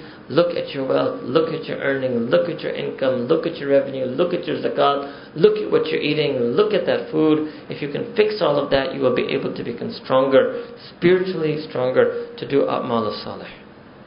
Right? Then, inni bima ta'maluna alim, and Allah says that, look, I know each and every single thing that you do. Right? Another rabt between this and Surah Sabah, Surah number 34, verse number 15. Allah subhanahu wa ta'ala says, Kulu min rizki rabbikum. Kulu min rizki rabbikum, that you should eat from the rizq that your Rabb has given you. Washkuru lahu, and you should be grateful to Him. So that's another rabt between eating and amal salih, is that the way to do shukr when you eat is to use the nutrition and nutrients and calories to do good deeds, to worship Allah Ta'ala, to remember Allah subhanahu wa ta'ala, right? And so there's a rabt between so that means, this is what Adin is saying, that even the act of eating is not mundane. There's nothing that is mundane, and nothing that even falls in the realm of secular. And our deen, every single thing should be related to Allah subhanahu wa ta'ala. Everything is spiritual. Even eating itself, you should have this niyyah. If anybody wants to know what niyyah I should eat with the niyyah of this ayah. And I'm eating so that the nutrients and calories and nutrition I get from this meal, I will use it in the worship and obedience and remembrance of Allah subhanahu wa ta'ala, and in the khidmat of His deen. That's why I want energy. That's why I eat. I don't eat because I'm hungry. I eat because of this reason. That's the niyyah you should have. Right? Fair. These days you also be eating because you're hungry. Right? Verse 57. إِنَّ الَّذِينَ هُمْ مِنْ خَشْيَةِ رَبِّهِمْ مُشْفِقُونَ. Now comes another, after all break, remember there can be some more signs of who the mu'minun are, so that's coming now. Verses 57 to 61 is yet some more additional signs of who the mu'minin are. So there are those who min khashya, due to their fear of their Rabb, what are that? They're mushfiqun, they tread carefully. They're those who are tremble and they're in awe and in reverence due to their fear of their Rabb for Allah subhanahu wa ta'ala. وَالَّذِينَ هُمْ بِآيَاتِ رَبِّهِمْ يُؤْمِنُونَ. So the second attribute here, if you want to continue the series, that would be 7, this would be 8. And there's those people who believe in the verses of revelation from their Rabb, and also believe in the signs that are manifested from the Rabb. وَالَّذِينَ هُمْ بِرَبِّهِمْ لَا يُشْرِكُونَ. And there are those who don't do any shirk, who don't any ascribe or attribute or associate partners to the Rabb. وَالَّذِينَ يُؤْتُونَ مَا أَتَوْا. And there are those who also spend and give from what they have been granted. وَقُلُوبُهُمْ وَجِلَةٌ أَنَّهُمْ إِلَىٰ رَبِّهِمْ رَاجِعُونَ. And their hearts tremble, because then you can take this as a separate sign or together. You can take it as either way, and their hearts tremble with apprehensiveness, because they know, what is it that they know? إِلَىٰ رَبِّهِمْ رَاجِعُونَ. They know that they are returning and will ultimately return to their Rabb. أُولَٰئِكَ يُصَارِعُونَ فِي الْخَيْرَاتِ. And these are the people who hasten to do good deeds. وَهُمْ لَهَا سَابِقُونَ. And they will take a lead in that. They will be the foremost and leaders in that khair. Right? So now, a few comments on this. Number one, due to their fear of Allah subhanahu wa ta'ala, they become humble. So this is the first quality of them, right? It means the fear of Allah subhanahu wa ta'ala is a feeling that we have in our heart that is supposed to manifest itself in our action and behavior. It's supposed to change the way we act and behave. It's supposed to soften us, right? Second, they believe in the ayat of the Rabb. That's pretty self-explanatory. They don't do shirk. That's explanatory. Spend of what they've been granted. Now this could be zakah, but the part on zakat was already mentioned earlier. So other mufassirun feel that no, it means that they also given sadaqah. So this is now going a next level. Some have felt that these next signs are going at a next level. Some have said it's going from mu'mineen to muttaqeen, right? And so they spend even more than zakah. They spend in sadaqah, right, of what they have been granted, and their hearts tremble. So I was saying there are two ways. One is to translate it like this: they spend from extra wealth because their hearts are trembling, because they know they're going to return to Allah subhanahu wa ta'ala. Or a separate sign, sign number one, they spend of their wealth in extra nafil sadaqah from what Allah Ta'ala granted them. And next sign of them is that their hearts tremble because they have to return to their Rabb, right? But this is a very important sign either way, right? For us to know that we are going back to Allah subhanahu wa ta'ala, that we tremble about that. And about this, exactly about this ayah, again, Surah Mu'minun, Surah 23, verse 60, Mu'minina Aisha, she asked Nabi Kareem Sallallahu a question. And he answered, that's in the Sahih Hadith and the Sunan of Tirmidhi. So Mu'min is narrating this. So she asked him that, who are those people? And she thought that, are these the people who, what did she say? She said, Ahum alladhina yashrabun al-khamra wa yasrikun. Are these the people who are the ones who are scared that they're going to meet Allah? It must be the people who drink and steal. They must be the ones who are scared they're going to meet Allah. So Sayyidina Rasulullah said, La ya bint as-Siddiq. No, O daughter of Abu Bakr. No, as in no, it's not going to be them. وَلَكِنَّهُمْ الَّذِينَ يُصُومُونَ. It's going to be those who fast. الَّذِينَ يُصُومُونَ, those who fast.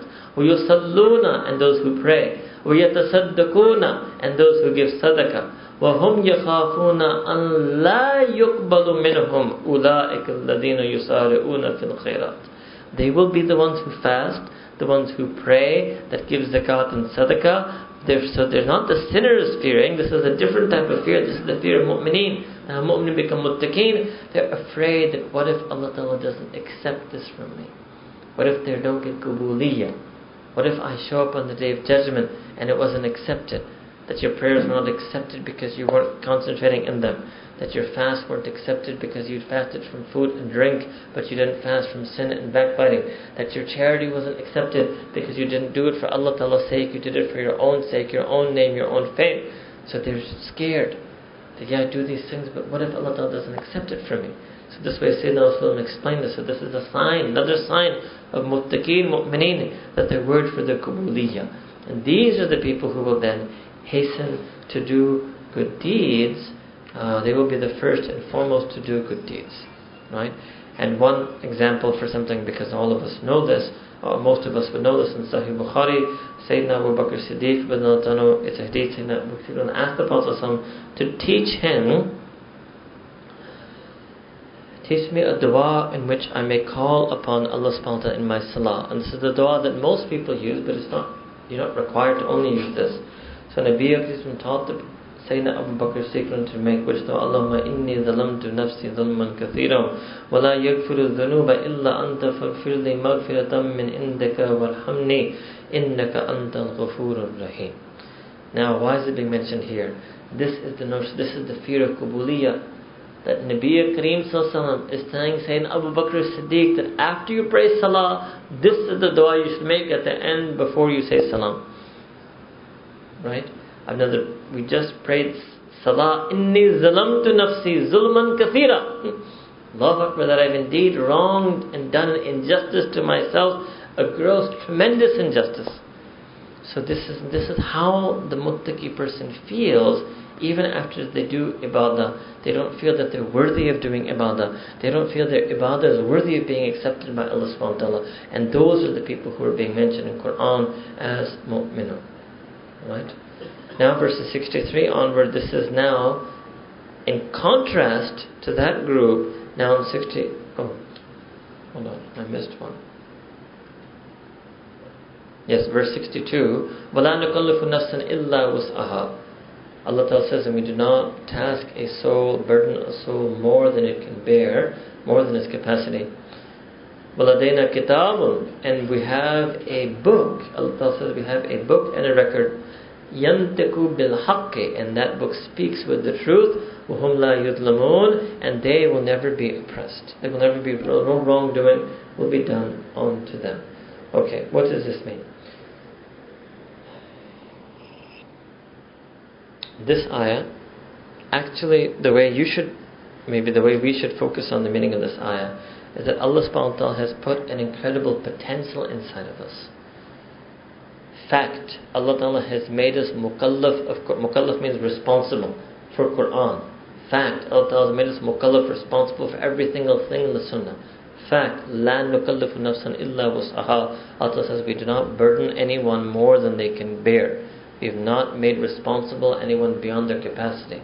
So final, that means fact, me and you, every single insan even, has the potential to take iman, to do amal on the entire Quran and Sunnah. It is within our reach. It is within our ability. It is within our capacity. But what we have is we have an untapped potential, an unrealized potential.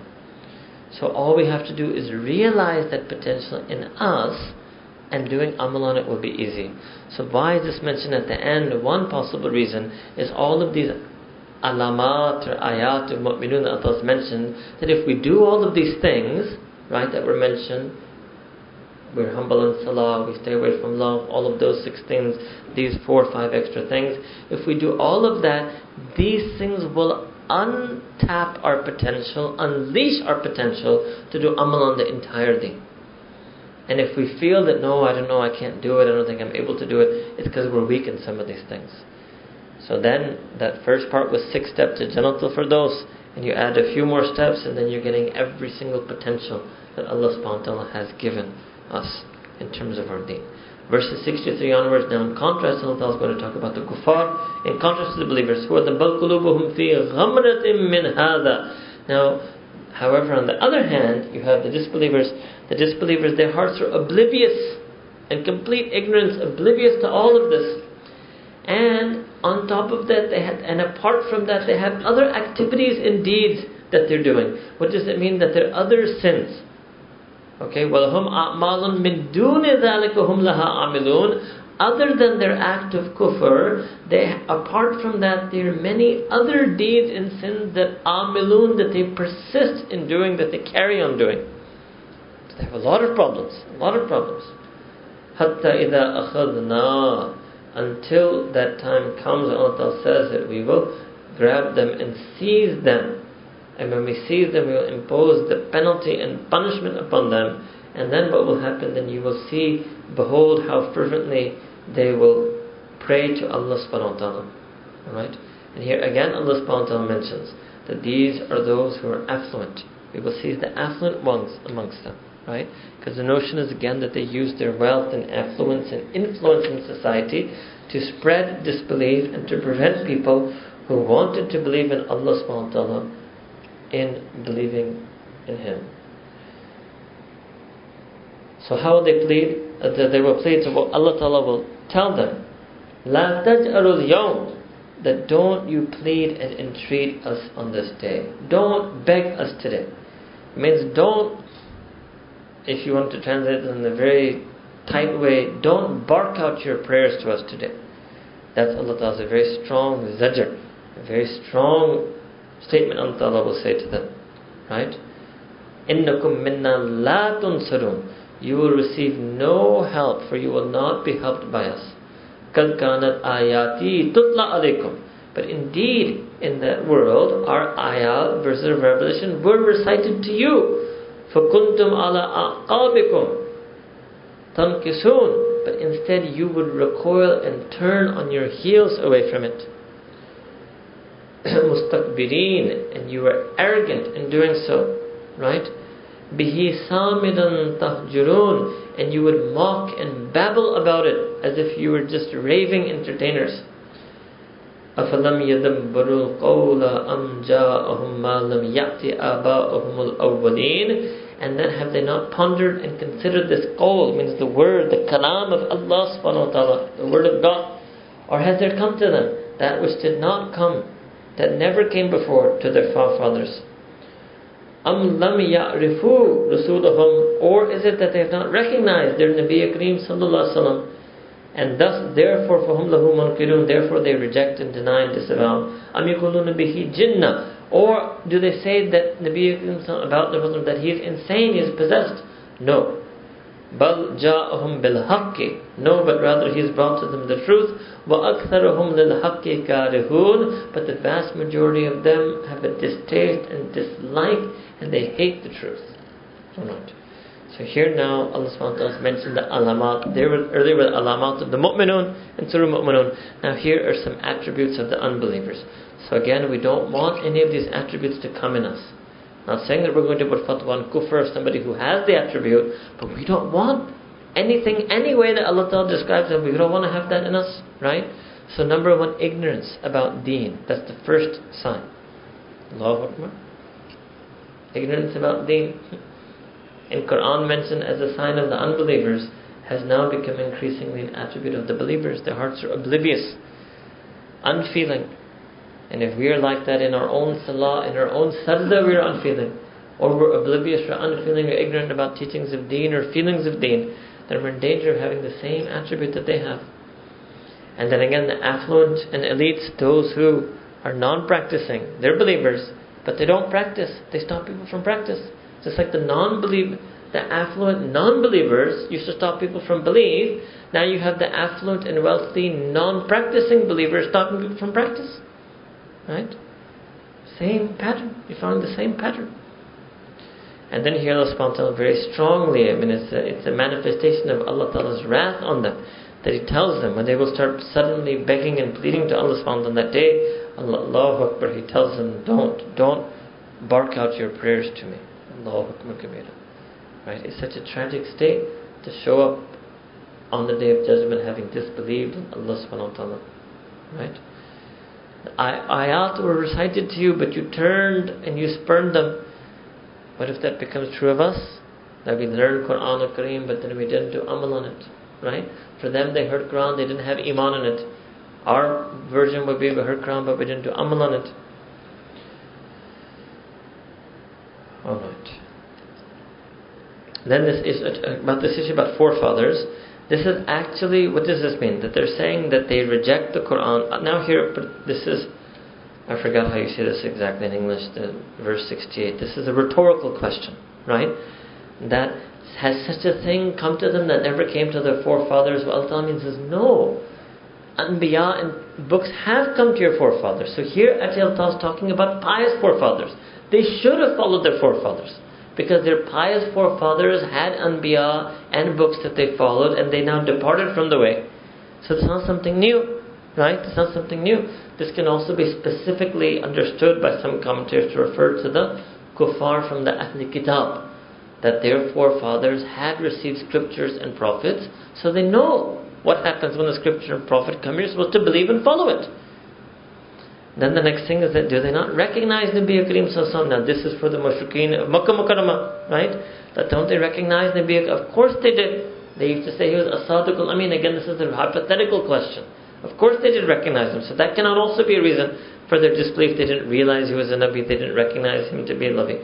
Or do they think he's insane, right? So all of these are excuses for following the deen, for not following deen, for their kufr. So the end of it is Allah Ta'ala simply saying that all of these are excuses that have no merit. And Nabi Akram has brought truth, and even if the majority dislike the truth, right? And this is something that again people are guilty of. They know it to be true, but they dislike it. They know it to be true, but they dislike the truth. 71. وَلَوْ اتَّبَعَ الْحَقُّ هَوَاءُهُمْ. That if the truth was to conform to their whims and fancies, that if the world was to be the way they say it should be, then what happened? لَفَسَدَتِ السَّمَاوَاتُ وَالْأَرْضِ. The entire heavens and earth would become corrupted and collapse if the world were to be the way they want the world to be. Right? No, Allah Ta'ala says, but instead, no, indeed, what did we do? But ataynahum bi dhikrihim. But instead we have given them. We have brought this dhikr, this reminder and advice to them. But what do? فَهُمْ عَنْ ذِكْرِهِمْ مُعْرِضُونَ. But they're turning away from the reminder. They're turning away from the reminder that's sent to them. أَمْ تَسْأَلُهُمْ خَرْجًا. And okay, this is also a hypothetical question. Do you ask them for payment? In other words, are they not believing in you, Prophet ﷺ, because you are telling them they have to pay, that you're going to take their money? So obviously the answer is no. The Nabi was not asking for payment. It's a mock question, right? So no, they never do. And in any case, the Nabi is getting his payment from Allah subhanahu wa ta'ala. وَهُوَ خَيْرُ الرَّازِقِينَ فَخَرَاجُ رَبِّكَ خَيْرٌ. And the payment from your Rabb is better. وَهُوَ خَيْرُ الرَّازِقِينَ. He is the best of providers. And then Allah subhanahu wa ta'ala reassures the Prophet وَإِنَّكَ. And indeed you, Nabi Kareem sallallahu لَتَدْعُوهُمْ إِلَى صِرَاطٍ مُسْتَقِيمٍ. You are calling them and inviting them to the right path and to that which is best for them, right? وَإِنَّ الَّذِينَ لَا يُؤْمِنُونَ بِالْآخِرَةِ عَنِ الصِّرَاطِ. And those who don't believe in the akhirah, those who don't believe in the an-sirat lanakibun, they will be deviated from that straight path. Alright. وَلَوْ رَحِمْنَاهُمْ. Ajib. If we were to have mercy on them, وَكَشَفْنَا مَا بِهِمْ مِنْ ذُلٍّ. That if we were to remove their hardships that they are suffering from, would that work on them? No. Allahu Akbar. Would that work on them? No. They would still persist. They would plunge back and persist in their fitughyanihim. In their tughyan means in their rebellion. Ya'mahun, drowning and wavering and wandering astray. So what does it mean? Allah is saying the mercy, if I was to have mercy on them, that wouldn't help them. Second, okay, what if I was to be stern with them? Allah says we've already tried that. وَلَقَدْ أَخَذْنَاهُمْ بِالْعَذَابِ. And we have surely already punished them. But فَمَسْتَكَانُوا لِرَبِّهِمْ وَمَا يَتَضَرَّعُونَ. But they did not submit to Allah subhanahu wa ta'ala and to turn to Him and beg Allah subhanahu wa ta'ala, nor have they humbled themselves. So neither mercy on them has been able to change them, nor afflicting them with punishment has been able to change them. So when is it going to be resolved? حَتَّى إِذَا فَتَحْنَا عَلَيْهِمْ بَابًا. Until that time, Allah said, we open to them a door, the day of judgment. What would be that door? ذَا عَذَابٍ شَدِيدٍ, of tremendous punishment. إِذَا هُمْ فِيهِ مُبْلِسُونَ. And then they will despair in the intense agony. They will be bewildered and despairing in that punishment. Alright. So, first thing Allah subhanahu wa ta'ala said was that the whole world will be corrupted. What this means is that the man-made system, there's an Allah-made system in the universe, right? And the fact that there's one nazam means there's one ilah. If they wanted things to be their way, if they wanted to invent a science other than the science that Allah Ta'ala created, if they tried to invent a Big Bang other than the one that Allah Ta'ala made happen, and they're just researching it, they're not inventing it. If they designed their own system from scratch, the whole world would be chaos. There would be chaos as opposed to order. Order exists only because there is one Allah subhanahu wa ta'ala who made that order, right? And their wish will not be obtained. It's also mocking. Their wish won't be obtained, right? Until what is in the very end of time, in those many ahadith that talk about alamat al-qiyamah, it is that in the akhir zaman, at the end of time, there will only be disbelievers on earth. So what did Sayyidina Rasulullah say about this hadith in Sahih Muslim? La tukum as-sa'a, that the hour will not come. It means the end of time will not come. Ala ahadin, I will not come on any person who yaqulu Allah, Allah, who says Allah, Allah. As long as a person is a mu'min, as long as there are mu'mineen left on earth, the end of time won't come. So other hadith, I'll just explain to you the story from the rest of the hadith, is that gradually the mu'mineen will die out. Once all the mu'mineen die out, then there will be a period of time where there will be complete chaos and evil on earth. And then the trumpet will be blown and the sa'ah, the hour will come. And this hadith in Sahih Muslim is also used as the proof of taking the zikr of Allah Ta'ala's name repetitively, Allah, Allah. Whether one says it يقول باللسان أو بالقلب, whether a person says it with their tongue or with their heart. Then when Allah Ta'ala was saying that, we have mercy on them, it wouldn't help them. If we send our punishment, it wouldn't change them in any way. So similar passage Allah subhanahu wa ta'ala has mentioned, it's coming later, Surah Zumar, Surah 39 verse 8. Allah subhanahu wa ta'ala said, وَإِذَا مَسَّ الْإِنسَانَ ضُرٌّ, that when any adversity afflicts human beings, دَعَا رَبَّهُ مُنِيبًا إِلَيْهِ, and they make dua to their Rabb, مُنِيبًا, turning penitently, sincerely to Him. ثُمَّ إِذَا خَوَّلَهُ نِعْمَةً, and then if Allah subhanahu wa ta'ala bestows a ni'mah, His favor on them, minhu, from Him, means removes their difficulty, نَسِيَ مَا كَانَ يَدْعُو إِلَيْهِ مِنْ قَبْلِ, then that saying whom we will forget who he was calling before, and he will forget his Rabb that he had just called upon. So this is human nature, right? That they won't really believe. They're matlabi people. So again, as a mu'min, we don't want to have that attribute that we only turn to Allah subhanahu wa ta'ala in times of need and we forget Him. We don't want to have the attribute that when Allah's mercy comes on us and He gives us fazl and karam and rizq, we don't have shukr for Him. That doesn't shake us. We don't want to have that attribute that when Allah Ta'ala tests us with punishment, we don't use that time of test to do sabr and to come closer to Him. So we don't want to follow any of the patterns mentioned here. Verse 7 8 onwards. وَهُوَ الَّذِي أَنْشَأَ لَكُمُ السَّمْعَ وَالْأَبْصَارَ وَالْأَفْئِدَةَ قَلِيلًا مَا تَشْكُرُونَ. Allah subhanahu wa ta'ala is that being who has made for you your ears, your hearing, and your eyes, your vision, and your afida, your hearts, meaning your feeling. But qalilan, rare it is, seldom it is, ma tashkurun, that you show shukr. Allahu Akbar. This is not being addressed specifically to kuffar. This is being addressed to us also. It's all of insan. And what does it mean? Well, one way it means that, look, Allah Ta'ala has given you these, let's say for mu'mineen, right, these ears and eyes and hearts through which you hear wondrous things, you see wondrous things, you feel wonderful emotions, but even then you're not grateful to Allah subhanahu wa ta'ala that He gave you such incredible faculties. And if it's addressed to unbelievers, you can take it this way, and especially the kuffar of Makkah Mukarramah, that you were given ears with which you heard Quran being recited by Sayyidina Rasulullah sallallahu alaihi wasallam. You were given eyes through which you gazed on the beauty of Sayyidina Rasulullah sallallahu alaihi wasallam. You were given a heart that deep in your heart you recognize the Nur al-Nabuwah, and still you're not grateful to Allah subhanahu wa ta'ala that you adopt Iman, that you're grateful that Allah ta'ala put you in that, gave birth to you in Makkah Mukarramah, and you got to see the Prophet sallallahu alaihi wasallam, right? And similarly, in this sense, it could be for us, right? That we have ears to which we hear Quran, and eyes to which we recite Quran, and hearts which are moved by Quran during that act of Quran recitation, but then afterwards, there seldom is it that we offer shukr. Shukr means that we are grateful through obedience and worship and compliance with what Allah Ta'ala has enabled us to hear or recite or feel in our heart. وَهُوَ الَّذِي ذَرَأَكُمْ fil ardi, and Allah subhanahu wa ta'ala is that being who has dispersed you, means many generations and generations upon generations, dispersed and scattered you over the earth, but at the end وَإِلَيْهِ تُحْشَرُونَ, but then you will all be regathered back to Him on the Day of Judgment. وَهُوَ الَّذِي يُحْيِي وَيُمِيتُ, Allah subhanahu wa ta'ala is that being who gives life and death, means it's showing Allah Ta'ala's power as the creator, resurrector, giving life, giving death, and it's only because of Him.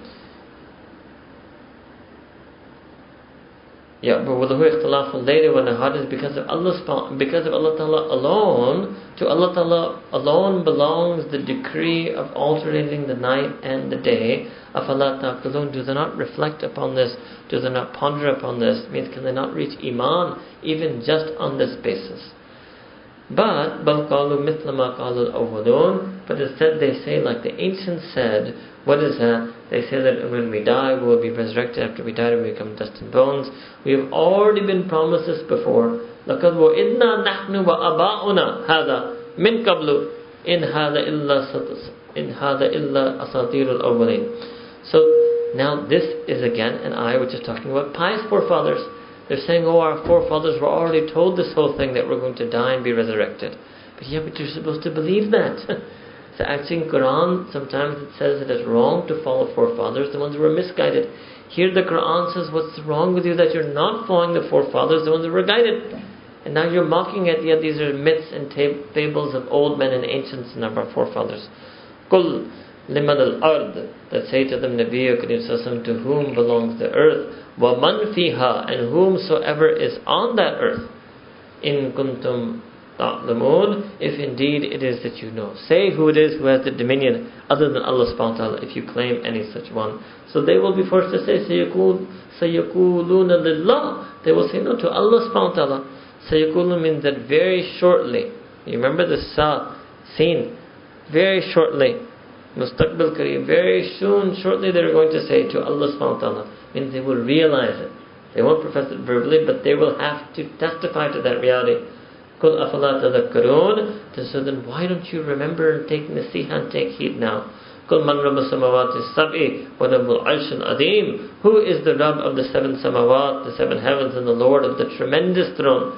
So sayquluna, they will say lillah. They will say that it all belongs to Allah subhanahu wa ta'ala. So then say qul to them afala tattaqun. So why don't you have taqwa then? If you're saying that you know that Allah ta'ala is the Rabb of the samawat and the arshil adim.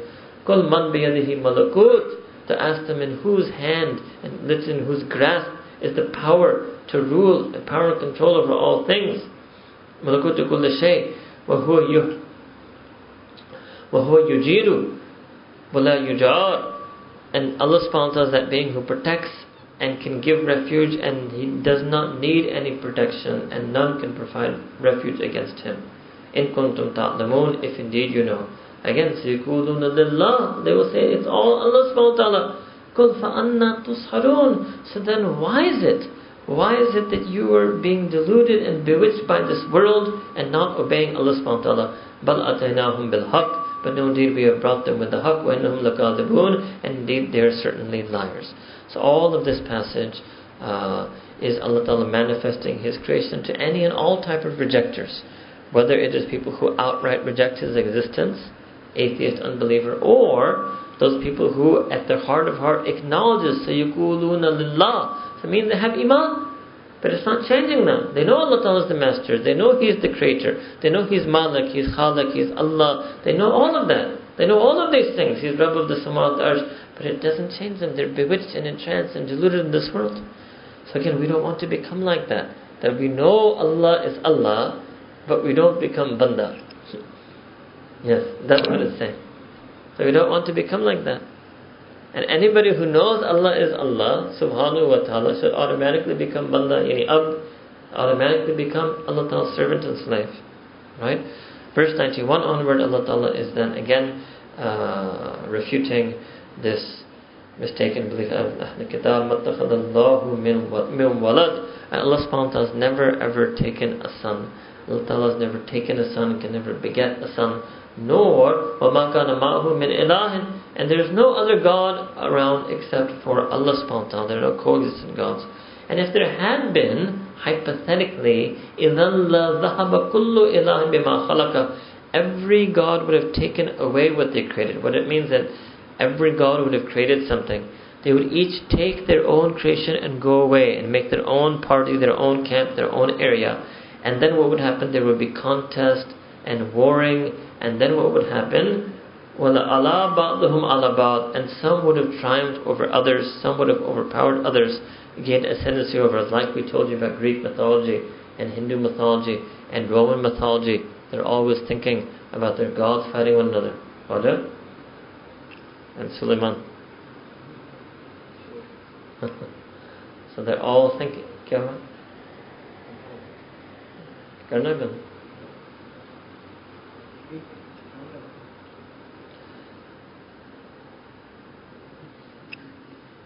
You have multiplicity, you have discord, you have separation. You disrupt the attention. That's how the world would be if there were multiple gods. That's what Allah subhanahu wa ta'ala is saying. Some of them would surely gain ascendancy over others. But no, Allah subhanahu wa ta'ala, subhanallahi amma yasifun, Allah subhanahu wa ta'ala is pure and exalted beyond any of these fake and false attributes they would ascribe to Him. Alimul ghaybi wa shahada. Allah subhanahu wa ta'ala is the knower, and knowing each and everything that is hidden and unseen, wa shahada, and everything that is known and manifest. Fata'ala amma yushrikun, and Allah subhanahu wa ta'ala is far exalted, far transcendent, from all of these partners they ascribe, whether they ascribe other gods and idols as partners to him, and whether they ascribe a son and ascribe divinity to Sayyidina Isa as a partner to him. Allah subhanahu wa ta'ala is above and beyond any such thing like that. Verse 9, قُلْ رَبِّ إِمَّا تُرِيَنِّي مَا يُؤَدُونَ. So say, oh my Rabb, if you have... Okay, this is Sayyidina Rasulullah sallallahu alayhi wa sallam.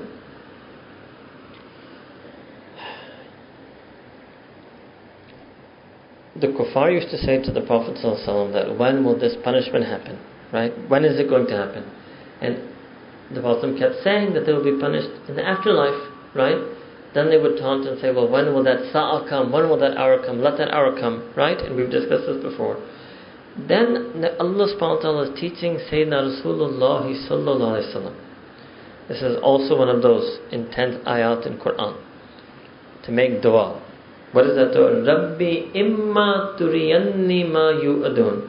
That, oh my Rabb, Allah ta'ala in Quran is telling Nabi Kareem sallallahu alayhi wa sallam to make this dua.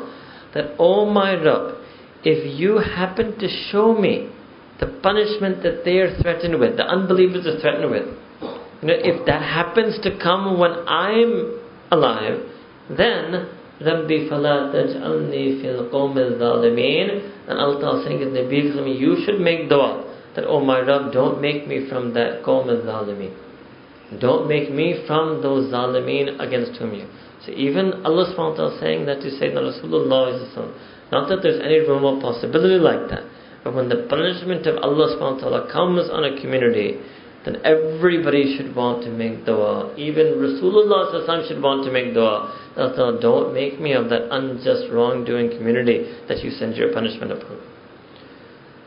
So, وَإِنَّ عَلَىٰ أَن نُرِيَكَ مَا نَعِدُهُمْ لَقَادِرُونَ. And Allah says, don't think this is hypothetical. Allah Ta'ala says, and we are certainly capable of showing you what it is that we threaten them with. Allahu Akbar. Idfa billati hiya ahsan. And then repel evil by means of that which is better than it. Idfa billati hiya ahsanu sayyi'ah. Repel evil by means of that which is better than that evil. Nahnu a'lamu bima yasifun. And we are the best knowers of that which they are ascribing to Allah subhanahu wa ta'ala. Right? What? And also, قُلْ رَبِّ أَعُوذُ بِكَ مِنْ هَمَزَاتِ. And say, oh my Rabb, I seek refuge in you, مِنْ هَمَزَاتِ الشَّيَاطِينِ, from the evil urgings and promptings and insightful whisperings of all of the devils.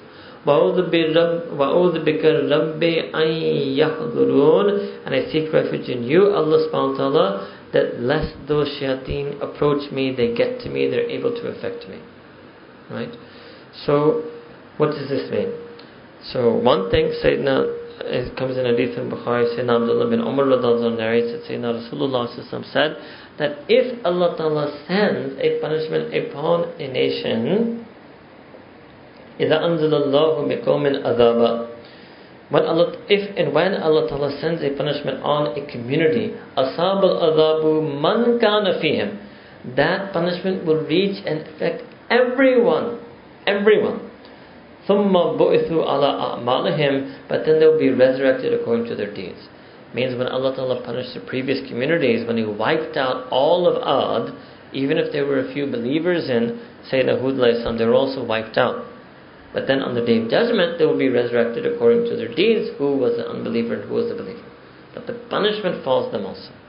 So this hadith is what explains this, that Nabi, and some commentators have written, but I will just share it with you. Some commentators have written that at one point Sayyidina Rasulullah, like many previous Anbiya before him, also made dua to Allah subhanahu wa ta'ala, but not for the punishment of death, but a punishment of famine or drought onto the unbelievers of Makkah Mukarramah when they were really persecuting. And again, this wasn't done out of retribution or vengeance. It was done in the hope that, okay, this was tried. This was the sign that Allah subhanahu wa ta'ala gave Sayyidina Musa alayhi salam by punishing the Qawm of Fir'aun. The hope that Fir'aun realized he didn't, but Sayyidina Rasulullah thought, okay, maybe it will work for my community. And then the kuffar of Quraysh, and it happened, and the kuffar came to the Prophet and told him, and they actually told him, "You are rahmatul lil alameen." So you make dua that Allah Ta'ala end this test on us. And Nabi Islam then made dua to Allah Ta'ala ended the drought and famine. Right?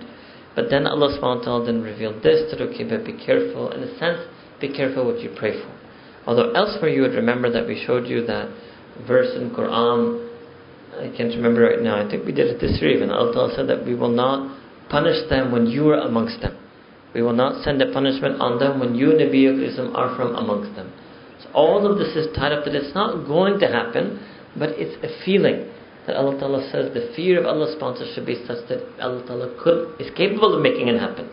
Even though Allah Ta'ala won't make it happen, but Allah Ta'ala is capable of making it happen, we should fear even what Allah Ta'ala is capable of doing, even if we know He's not going to do it, because He's capable of doing it. This is the training being given, right, in Quran. So imagine how much fear the Anbiya had for Allah subhanahu wa ta'ala, because they best knew what Allah Ta'ala was capable of. They knew best what Allah Ta'ala was capable of. Alright? And so these du'as also are du'as that we should learn and use, and these are very beneficial du'as. Again, so this is Surah Mu'minun, Surah 23, verses number 97 and 98. Two du'as in which a person can read and recite in order to seek refuge from the whisperings of the shayateen.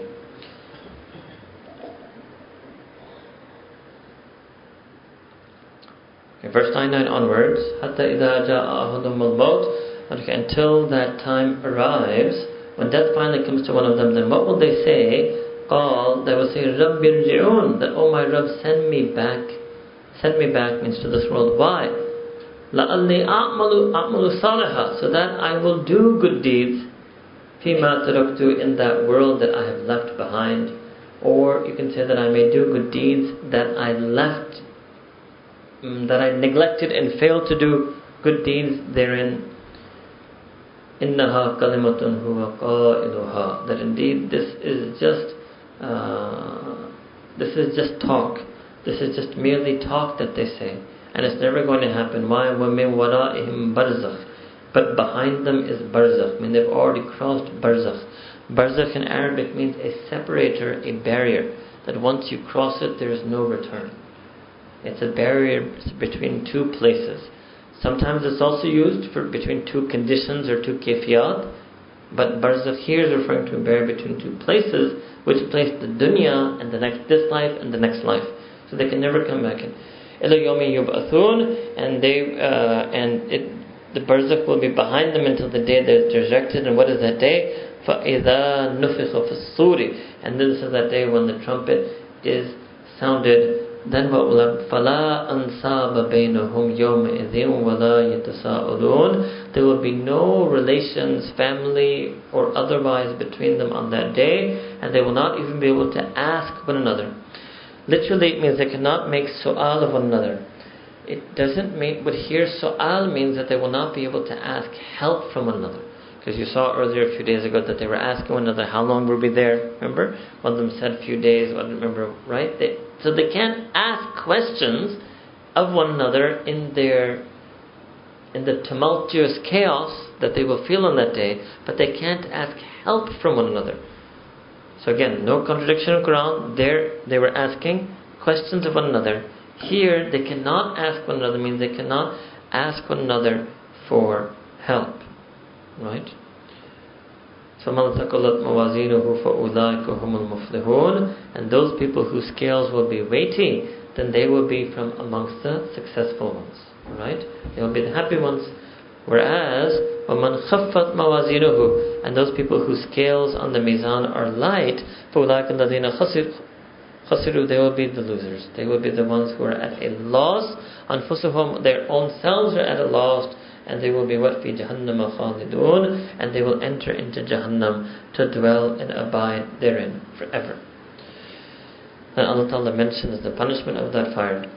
تَلْفَهُ وُجُوهُهُمُ النَّارُ وَهُمْ فِيهَا كَالِحُونَ, that the fire will scorch and burn their faces, and they will be grimace and be disfigured thereby. And then a call will be made to them. أَلَمْ تَكُنْ آيَاتِي تُتْلَى عَلَيْكُمْ, and were not my ayat, my verses of revelation recited to you and my signs manifested to you, فَكُنْتُمْ بِهَا تُكَذِّبُونَ, but you ever and always used to disbelieve and falsify them. قَالُوا, they will say, the people in Jahannam, رَبَّنَا, they will call Allah Ta'ala our Rabb, رَبَّنَا غَلَبَتْ عَلَيْنَا شِقْوَتُنَا, Allah subhanahu wa ta'ala, our wretchedness overcame us. وَكُنَّا قَوْمًا ضَالِّينَ, and indeed we were a people in error and deviance. Then again they will say, رَبَّنَا خْرِجْنَا مِنْهَا, that, oh our Rabb, take us out from this, and remove us from this fire of Jahannam. فَإِنْ أُدْنَا, and if we were able to return, right, if we return, فَإِنَّا ظَالِمُونَ, and if we ever return, repeat these sins, we'll never do it again. Put it that way. If we ever do it again, then فَإِنَّا ظَالِمُونَ, then we will truly be wrongdoers. Qal. So Allah subhanahu wa ta'ala will say to them, Allahu Akbar, قَالَ اخْسَئُوا فِيهَا وَلَا تُكَلِّمُونَ, that you stay in it and don't you utter one word to me. This is a manifestation again of Allah subhanahu wa ta'ala's anger. That you remain in it and don't, وَلَا تُكَلِّمُونَ, don't even speak. Don't utter a word again. إِنَّهُ كَانَ فَرِيقٌ مِّنْ عِبَادِي. And then Allah Ta'ala says that there was, now shifting gears, that there was a group of my ibad, and what did they do? يَقُولُونَ, they used to say this dua. So this is another dua we should remember. رَبَّنَا آمَنَّا فَاغْفِرْ لَنَا وَارْحَمْنَا وَأَنْتَ خَيْرُ الرَّاحِمِينَ, that, oh Rabb, we have iman, so therefore forgive us and send your mercy upon us. Indeed, you are the best of those who show mercy. But فَاتَّخَذْتُمُوهُمْ, and Allah is addressing the people in Jahannam, that they used to make dua like that, and you used to make fun of them, ridicule them, to such a point, hatta ansawkum dhikri, that you used to ridicule them so much that your ridiculing made you forget my dhikr, made you forget my remembrance, my admonition, my counsel, my Quran. وَكُنْتُم مِّنْهُمْ تَضْحَكُونَ, and all the time you were ever laughing at them. إِنِّي جَزَيْتُهُمُ الْيَوْمَ بِمَا صَبَرُوا, and today I have rewarded them, those believers, for the fact that they had sabr, they endured your ridiculing and mocking and persecution and oppression. أَنَّهُمْ هُمُ الْفَائِزُونَ, and indeed they are triumphant and victorious today. Right? So this is the dialogue that will take place between the people of Jahannam and Allah subhanahu wa ta'ala on the Day of Judgment. Alright? And this day where Allah subhanahu wa ta'ala said that they will flee from their فَلَا أَنْسَابَ بَيْنَهُمْ, that there will be no family ties between them. This is the theme that comes up many places in Surah Abbas, Abasa wa Tawalla, Surah 80, verse 37, the same thing. يَوْمَ يَفِرُّ الْمَرْءُ مِنْ أَخِيهِ وَأُمِّهِ وَأَبِيهِ وَصَاحِبَتِهِ وَبَنِيهِ لِكُلِّ إِمْرِئٍ مِّنْهُمْ يَوْمَئِذٍ شَأْنٌ يُغْنِيهِ. This will be the day that a person will flee from their brother, from their mother, from their father, from their spouse, from their sons, their children. Every one of them, each one of them will be too engaged in their own affairs to care for anyone else. So that will be the nature of the Day of Judgment. Verses 112 to 118, end of Surah Mu'minun. Then Allah subhanahu wa ta'ala asked them, قَالَ كَمْ لَبِثْتُمْ فِي الْأَرْضِ عَدَدَ السِّنِينَ. Allah subhanahu wa ta'ala asked, how many years did you stay on earth? They will say that we stayed only for a day, or for but a part of the day, but we don't even know. Ask those who could keep count, who can even have a reckoning of that, right? قَالَ, then again Allah subhanahu wa ta'ala will say to them, إِن لَبِثْتُمْ إِلَّا قَلِيلًا, that no, you stayed for only but a little while. لَوْ أَنَّكُمْ كُنْتُمْ تَعْلَمُونَ, if only you had known that. What does that mean? Allah says that the life of earth was just a small period of time. In other words, that you were required to obey for just a small period of time. If only you had known that this small period of worship and obedience would have led to an eternity of pleasure. And if only you had realized that your disobedience will be punished, if only you had listened to the warnings that were given to you, that if you disobey and disbelieve now, you will be punished eternally. Then Allah Ta'ala will say, verse 115, أَفَحَسِبْتُمْ أَنَّمَا خَلَقْنَاكُمْ أَبَثًا, that did you reckon that we had created you in vain or for fun? And وَأَنَّكُمْ إِلَيْنَا لَا تُرْجَعُونَ, and that you would not be returned to us. فَتَعَالَى اللَّهُ الْمَلَكُ الْحَقُّ, And if indeed Allah subhanahu wa ta'ala is exalted and dominant above everything, He is the true ruler. La ilaha illahu, there is no God except for Him. Rabbul Arshil Kareem, and He is the Lord, the Rabb of the most eminent, glorious, honored throne. وَمَن يَدْعُ مَعَ اللَّهِ إِلَهًا آخَرَ, and whomsoever prays to any God except for Allah subhanahu wa ta'ala, لَا بُرْهَانَ لَهُ بِهِ, and he has no proof and authority and warrants to do so. فَإِنَّمَا حِسَابُهُ عِنْدَ رَبِّهِ, and such a person, his hisab and reckoning will take place with Allah subhanahu wa ta'ala. إِنَّهُ لَا يُفْلَهُ الْكَافِرُونَ, and the fact that, and Allah subhanahu, and indeed the unbelievers will never ever succeed, they will never be happy. وَقُلْ رَبِّ اغْفِرْ وَارْحَمْ وَأَنْتَ خَيْرُ الرَّاحِمِينَ. So therefore this ummah should make dua that, O our Rabb, forgive us and send mercy on us. Indeed, you are the best of those who show mercy. Okay, we are going to resume inshallah. We are on Surah Furqan, Surah Al-Furqan, Surah number 25 of Quran Al-Kareem. Al-Furqan, as you know, means the criteria. You have the same word in Urdu. So actually, the opening verses of the surah, immediately the very first verse will have the word Al-Furqan. And the beginning of the surah is about Quran Al-Kareem, Allah Ta'ala who sent Quran Al-Kareem, and the way the Quran Al-Kareem will be sent as a criteria. Then again in the early parts of the surah we will have a lot of talk of Jahannam and the punishment that those who deny Quran Al-Kareem, deny Furqan Al-Hamid will have in the fire of Jahannam. أعوذ بالله من الشيطان الرجيم بسم الله الرحمن الرحيم تبارك الذي نزل الفرقان على عبده لِيَكُونَ لِلْعَالَمِينَ نَذِيرًا. So here Allah subhanahu wa ta'ala is referring to first the one who revealed Quran, then the Quran, and the one to whom the Quran was revealed. All of that is in one sentence. So Tabaraka, full of blessing, is the one who revealed Furqan. Furqan literally means criterion, but it's referring to Quran al-Kareem. It's one of the names of Quran is Al-Furqan. To who? Ala abdihi, to his servant and slave. Right? And we mentioned this before, and Allah subhanahu wa ta'ala refers to Sayyidina Rasulullah as Abd. So the book was revealed by Allah Ta'ala, the book is revealed, and to the Prophet ﷺ. Why? لِيَكُونَ لِلْعَالَمِينَ نَذِيرًا, so that Sayyidina Rasulullah could become a warner to the universe. That is one translation. Second possibility is that the Furqan could become a warner to the universe, a warning for all peoples, for all the worlds, for all the universes. And this is that same Allah subhanahu wa ta'ala to whom belongs the dominions of the heavens and the earth. Same Allah subhanahu wa ta'ala who has not taken or begotten any son, who has no partner in dominion, who has created each and every single thing. And then وَخَلَقَ كُلَّ شَيْءٍ فَقَدَّرَهُ تَقْدِيرًا. After creating everything, then Allah Ta'ala meticulously determined its measure and perfected it and fashioned it completely. وَاتَّخَذُوا مِن دُونِهِ آلِهَةً. However, yet they still, besides Allah subhanahu wa ta'ala, they have adopted other gods, and those are gods that لَا يَخْلُقُونَ شَيْئًا, that do not create anything. وَهُمْ يُخْلُقُونَ, in fact they themselves are created. وَلَا يَمْلِكُونَ لِأَنفُسِهِمْ, and they have no power even to benefit themselves, ذَرًّا وَلَا نَفْعًا, no power to affect any harm for themselves, nor to help themselves in any way. وَلَا يَمْلِكُونَ مَوْتًا, and they have no power over death. وَلَا حَيَاةً, nor do they have power over life, means neither can they bring something to death, nor can they grant life. وَلَا نُشُورًا, nor do they have any power over resurrection. So it means negating all of Allah Ta'ala's attributes for these false gods that people have set up besides Allah subhanahu wa ta'ala. But nonetheless, وَقَالَ الَّذِينَ كَفَرُوا, yet those who disbelieve, they still say, إِنْ هَذَا إِلَّا إِفْكٌ, they said this is just a lie, iftarahu, and they say that this is a lie that he, yani Sayyidina Rasulullah has contrived and invented.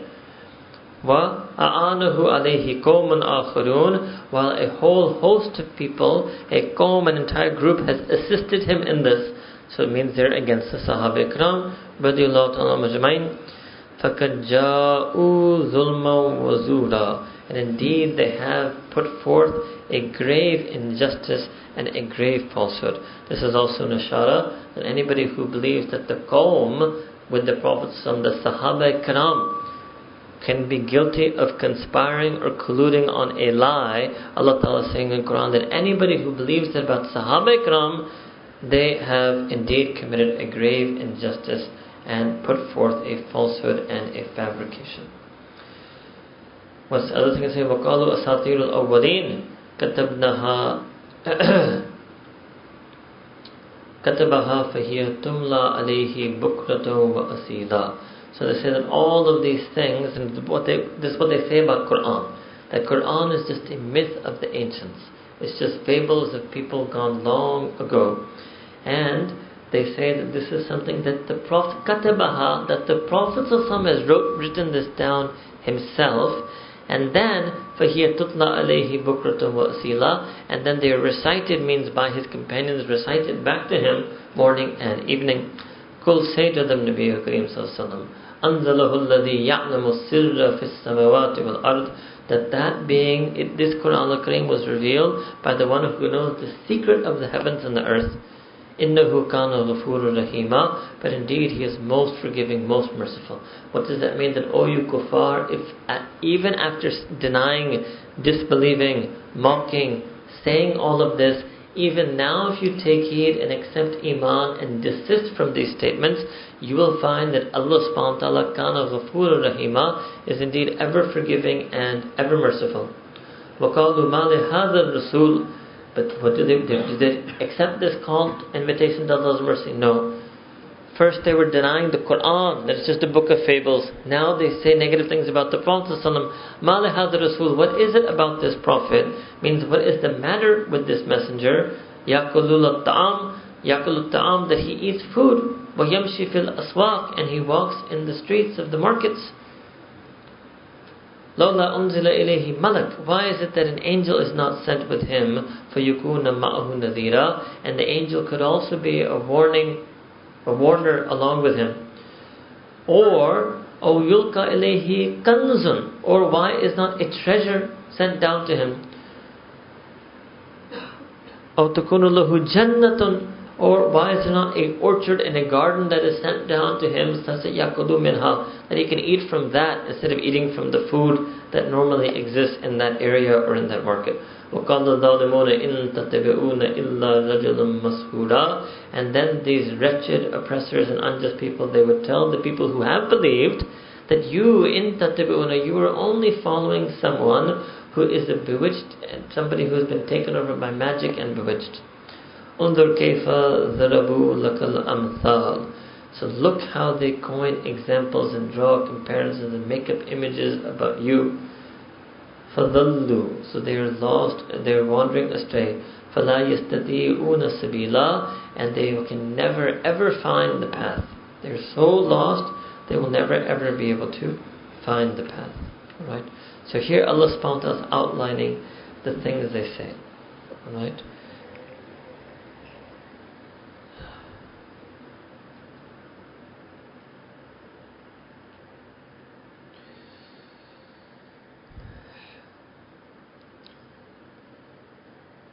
When Allah subhanahu wa ta'ala, when the unbelievers say that he has a qawm that has assisted him, so one view is, like I told you, the Sahaba Ikram are assisting him. Second view is that this was the particular statement of the mushrikeen and kuffar of Makkah Mukarramah.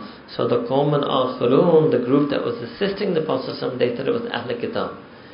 They thought that no, he has gone to the Jews and Christians and they have helped him concoct this Quran so that he can use it as a means to gain, leadership over Makkah Mukarramah. Right? But again, Allah subhanahu wa ta'ala opens up the way. And this is interesting, that their theory is that when they're saying things against Allah ta'ala, when they're saying things against Quran, then Allah ta'ala mentions this. Otherwise Allah ta'ala could have waited for the third part, when they say things against the Prophet sallallahu alaihi wasallam, and then Allah ta'ala could have said, Innahu kana ghafurur rahim. So some of us have taken the nukta out that as long as they were saying things against Allah subhanahu wa ta'ala, hidayah was still possible for them. as long as they were saying things against Quran, Hidayah was possible for them. But then when they started saying things against Sayyidina Rasulullah sallallahu alaihi wasallam, that was what, by their own denial of the Prophet sallallahu alaihi wasallam, imprinted this kufr deeply on them, and such that now, then Allah Ta'ala says in the end that Undur kayfa darabu lakal amthal, look at the things that they're saying about you, the examples they're presenting about you. So because of that, fadallu, they're gone, they've wandered astray, right? فَلَا يَسْتَطِيعُونَ سَبِيلًا, that they will not be able to find a path. So it means that again we should think that we don't want to follow the same pattern of the unbelievers. So what happens when the unbelievers deny Sayyidina Rasulullah sallallahu alaihi wasallam? That was even worse for them when they denied, compared to us, to when they denied the Quran or they denied Allah subhanahu wa ta'ala. So similarly, if we deny the Sunnah of Sayyidina Rasulullah sallallahu alaihi wasallam, even while accepting Allah subhanahu wa ta'ala, accepting Quran, then we will not be able to have the proper hidayah. We won't be able to follow the deen of Islam. تبارك الذي إن شاء جعل لك خيرا من ذلك جنات تجري من تحتها الأنهار. So Allah subhanahu wa ta'ala says again, blessed is that being, yani Allah subhanahu wa ta'ala, who if He wills, insha'a, if He should will, He should make, He would give you better than that. Better than what they were saying. They couldn't He have an angel, couldn't He have a garden that was with Him that He could eat from. So Allah will make something much better for you than that. And there's a jannat. Today it's a jannat, one garden. Allah will make you gardens underneath which rivers flow. وَيَجْعَلْ لَكَ قُصُورًا, and Allah we will make palaces for you. But بَلْ كَذَّبُوا بِالسَّاعَةِ, however the disbelievers, they deny the day of judgment, they deny the end of time. وَتَدْنَا لِمَنْ كَذَّبَ بِالسَّاعَةِ سَعِيرًا, and Allah says, we have indeed prepared for those who deny the hour, sa'ira, a blazing flame, blazing fire. إِذَا رَأَتْهُمْ مِنْ مَكَانٍ بَعِيدٍ سَمِعُوا لَهَا تَغَيُّظًا وَزَفِيرًا, and then when they will see that blazing fire from a distance, they will hear its roaring and cracking and crackling and raging. So they will hear the fire also. And even the sound of the fire of Jahannam will be a torment for them.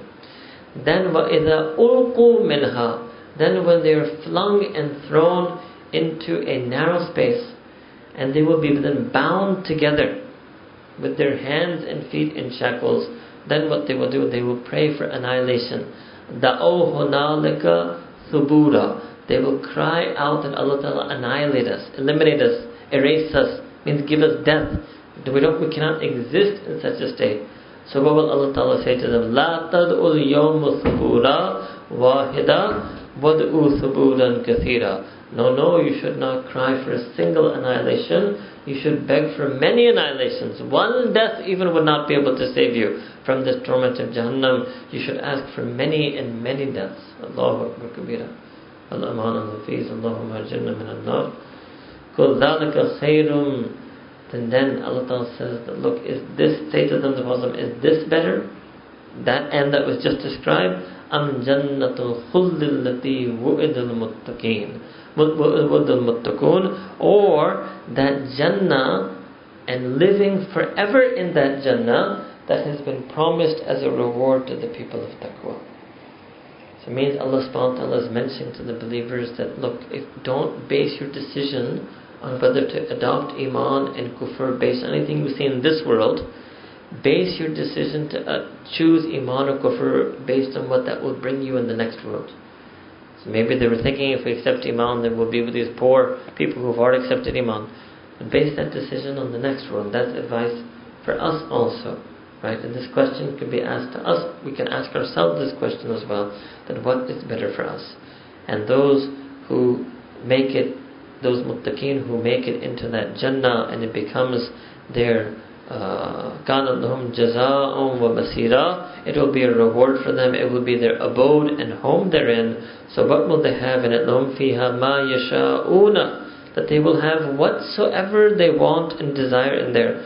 خَالِدِينَ, and they will live in there forever. كَانَ عَلَى ذَنْبِكَ وَعْدًا مَسْئُولًا, and this is a promise.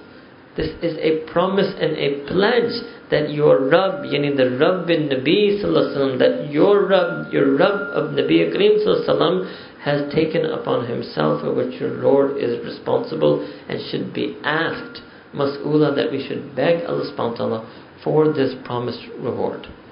Right. So here Allah subhanahu wa ta'ala again is mentioning His intense anger for the people who disbelieve and the punishment that will await them in the fire of Jahannam.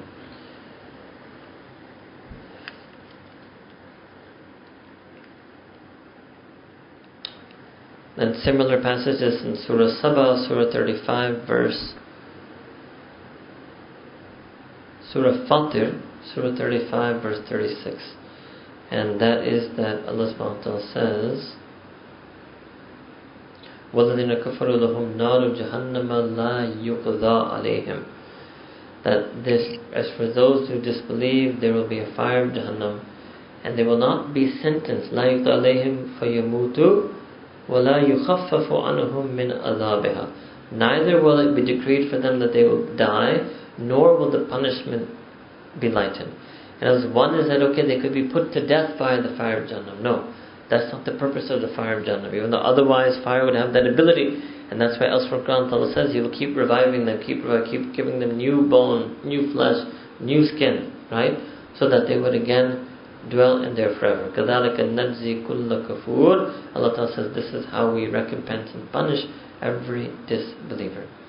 And then another thing Allah Subhanahu wa Ta'ala says in Quran about, in contrast to here where Allah Ta'ala said the people of Jannah will get whatever they want, in Surah this is Surah Saba, Surah 34, verse 54, Allah Subhanahu wa Ta'ala says, وَهِيلَ بَيْنُهُمْ وَبَيْنَ مَا يَشْتَهُونَ. And a barrier will be placed between them and what they desire. As opposed to the people of Jannah who will get whatever they desire, the people of Jannah will have constant obstacles and barriers put between them and what they desire. Alright. And here also where Allah subhanahu wa ta'ala said this is very important. Here we're in verse 16 of Surah Furqan, Surah 25, the one we're doing, where Allah subhanahu wa ta'ala said that you should pray. Right? This is a Kana ala rabbika wa'lam mas'ula. So what dua should you make? That we did last year in Surah Al Imran, Surah 3, verse 194. Rabbana wa atina ma wa'adtana ala rusulika. That, O our Rabb, grant us and bestow upon us that which you promised to your messengers. Wala tukhzin. And don't disgrace us yawm al-qiyamah, on the day of judgment. Innaka la tukhliful mi'ad. Indeed, Allah Ta'ala, surely you will not break and go back on your promise. Alright, so that is the dua one should make. That's the tafsir of verse 16. Day 7 and verse 17. Wa yawma. And this is the day where Allah subhanahu wa ta'ala says, Yahshurhum, the day where Allah subhanahu wa ta'ala will gather them. Ma ya'buduna min dunillah. And all of those idols and false deities that they worship other than Allah subhanahu wa ta'ala. For yaqul. And Allah Ta'ala will then ask, Antum adlaltum ibadi. Did you make my servants enslave? Ha'ulai, these servants of mine, go astray? Amhum dhallu sabil. Or did they themselves deviate from the path? Qalu. So all of those false idols, deities, anything that a person worships, they will all say, Subhanaka ma kana yambaghi lana. Oh Allah Ta'ala, you, glory be to you, Allah subhanahu wa ta'ala, you are pure and exalted. It could never befit us, behoove us, it would never been proper to us to adopt patrons other than an nattakhida min dunika min awliya'a, that we should ever take benefactors or guardians other than you. But what happened to us was what? وَلَكِنْ مَتَعْتُهُمْ وَأَبَاءُهُمْ حَتَّى نَسُوا الذِّكْرَ وَكَانُوا قَوْمًا بُورًا. But Allah Ta'ala, what happened was that you granted enjoyment or laxity to their forefathers, such that they forgot the dhikr, they forgot the Quran, they forgot the remembrance, and then they became a lost and destroyed nation. فَقَدْ كَذَّبُوكُمْ بِمَا تَقُولُونَ. So then Allah Ta'ala will address the mushrikeen and say, look at these idols themselves have called you a liar for what you say. And now you will be unable to ever escape the punishment of Allah subhanahu wa ta'ala. You can neither avert it from yourself, nor would you get any nasr, you will not get any help or assistance. It means the punishment will not be relieved or abetted in any way. وَمَنْ يَظْلِمْ مِنْكُمْ, that in each and every single one of you who did even any wrong, then what will happen? نُذِقْهُ عَذَابًا كَبِيرًا, we will make you taste the tremendous torment and punishment on this day. Right? So this is another, again, conversation that will take place on the Day of Judgment between Allah subhanahu wa ta'ala and the false gods. Right? Verse 20. Now all of the messengers, right, this is response to the question that the unbelievers said, that why did the Prophet ﷺ eat food, why does he walk in the markets? So Allah subhanahu wa ta'ala, وَمَا أَرْسَلْنَا قَبْلَكَ مِنَ الْمُرْسَلِينَ, that we did not send any messengers before you, except that they did eat food and they did walk in the marketplace.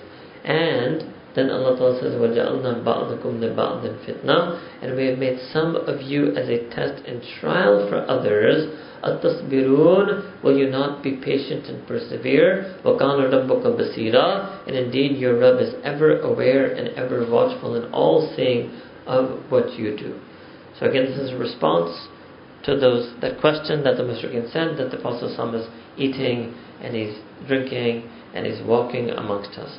Now Allah subhanahu wa ta'ala here is making it clear that the fazl of the Anbiya is not due to any supernatural, superhuman sense abilities that they have. And this is the will of Allah subhanahu wa ta'ala, but He has chosen to bless the Anbiya through this, the topic of the Surah Furqan, that they are the recipients of Wahi, that He's the recipient of Quran. What difference does it make if he still eats food and walks in the market? That's not how he's going to be distinguished over you. He is the one I have chosen to receive my Quran. That is what makes him superior to you. Right? Then when Allah Ta'ala said that we made some of you as a fitna for the others, so this has been taken in multiple ways. Different communities are a test for another. The rich are a test for the poor, the poor are a test for the rich. Right?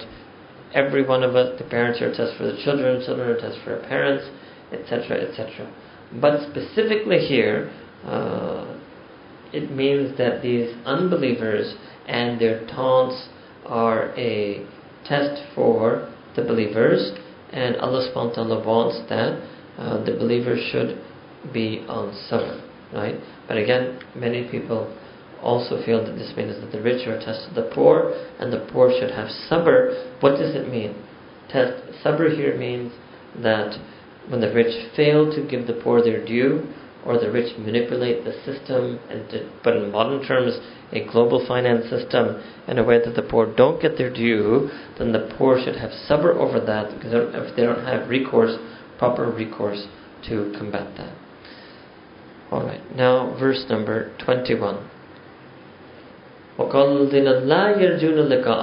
those who do not expect or even do not hope to meet Allah subhanahu wa ta'ala, they're the ones who say, they will be the ones who say that why didn't Allah ta'ala send angels down to us?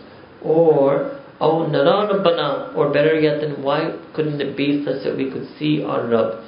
So Allah subhanahu wa ta'ala is saying, what does it mean they don't expect to meet us? Allah ta'ala is saying it's going to happen in the akhirah. You will get to see Allah subhanahu wa ta'ala on the Day of Judgment.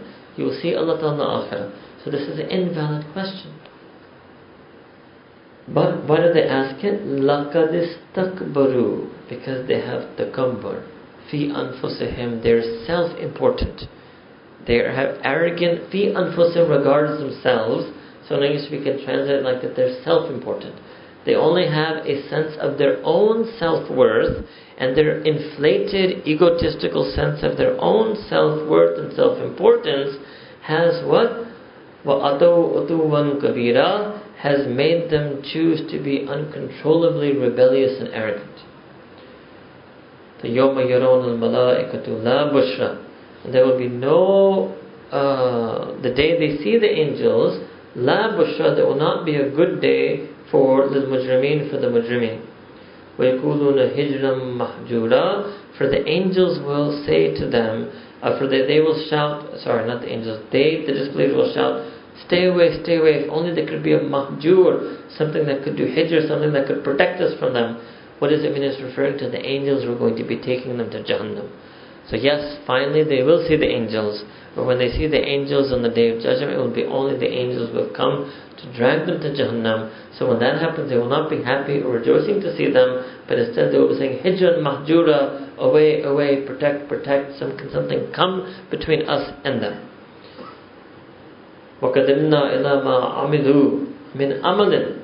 And then Allah Ta'ala says, and then we will turn all the works that they used to do, all the deeds they used to do, فَجَعَلْنَاهُ هَبَأً مَنْثُورًا, to scattered dust.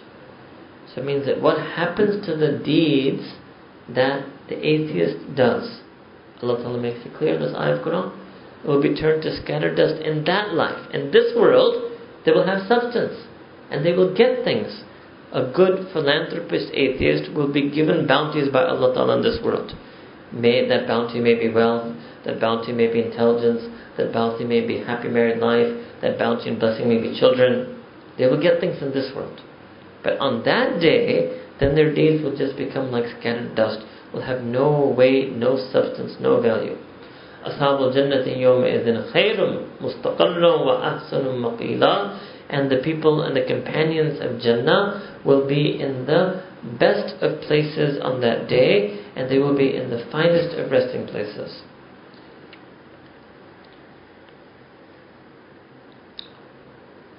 In Surah Kahf, Surah 18, here also Allah subhanahu wa ta'ala, here in many places in Quran, Allah subhanahu wa ta'ala has mentioned the many blessings that a person will get in Jannah. In Surah 14, verse 18, Allah subhanahu wa ta'ala has mentioned again another different simile about the deeds of those who don't believe. مَثَلُ الَّذِينَ كَفَرُوا بِرَبِّهِمْ, and the likeness of those who disbelieved in their Rabb, أَعْمَالُهُمْ كَرَمَادٍ, that their acts of deeds will become like ashes. اشْتَدَّتْ بِهِ الرِّيحُ, that the wind will just blow away those ashes. فِي يَوْمٍ عَاصِفٍ, as it would happen on a stormy day. So their deeds will just be blown away the same way ashes and dust are blown away by the wind on a stormy day. So there's elsewhere, this is another place in Quran where Allah mentions that the amal of the unbelievers will not be a benefit to them there in that life, in the sense that they will not get any reward for that. There is one way it will benefit, in this sense, that the atheists who are good people will only get punished for their atheism, whereas the atheists who, instead of doing good deeds on earth, they were busy doing bad deeds, then they will get punished for the atheism plus their bad deeds. So the fact that a person was a good atheist will have at least that, right? But when you're talking about Jahannam, yes, there are relative levels of Jahannam. There are relative amounts or intensities of the punishment there. But it's pretty much an absolute, right? Same thing with Jannah, we mentioned earlier, there's the darajat in there. But it's still an absolute.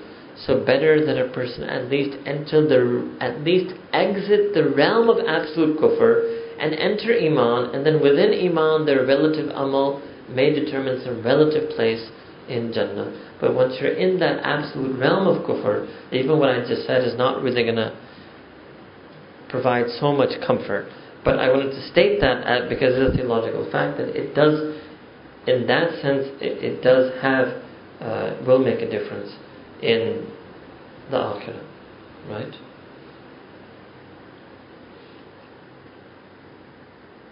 Okay, verses number 25.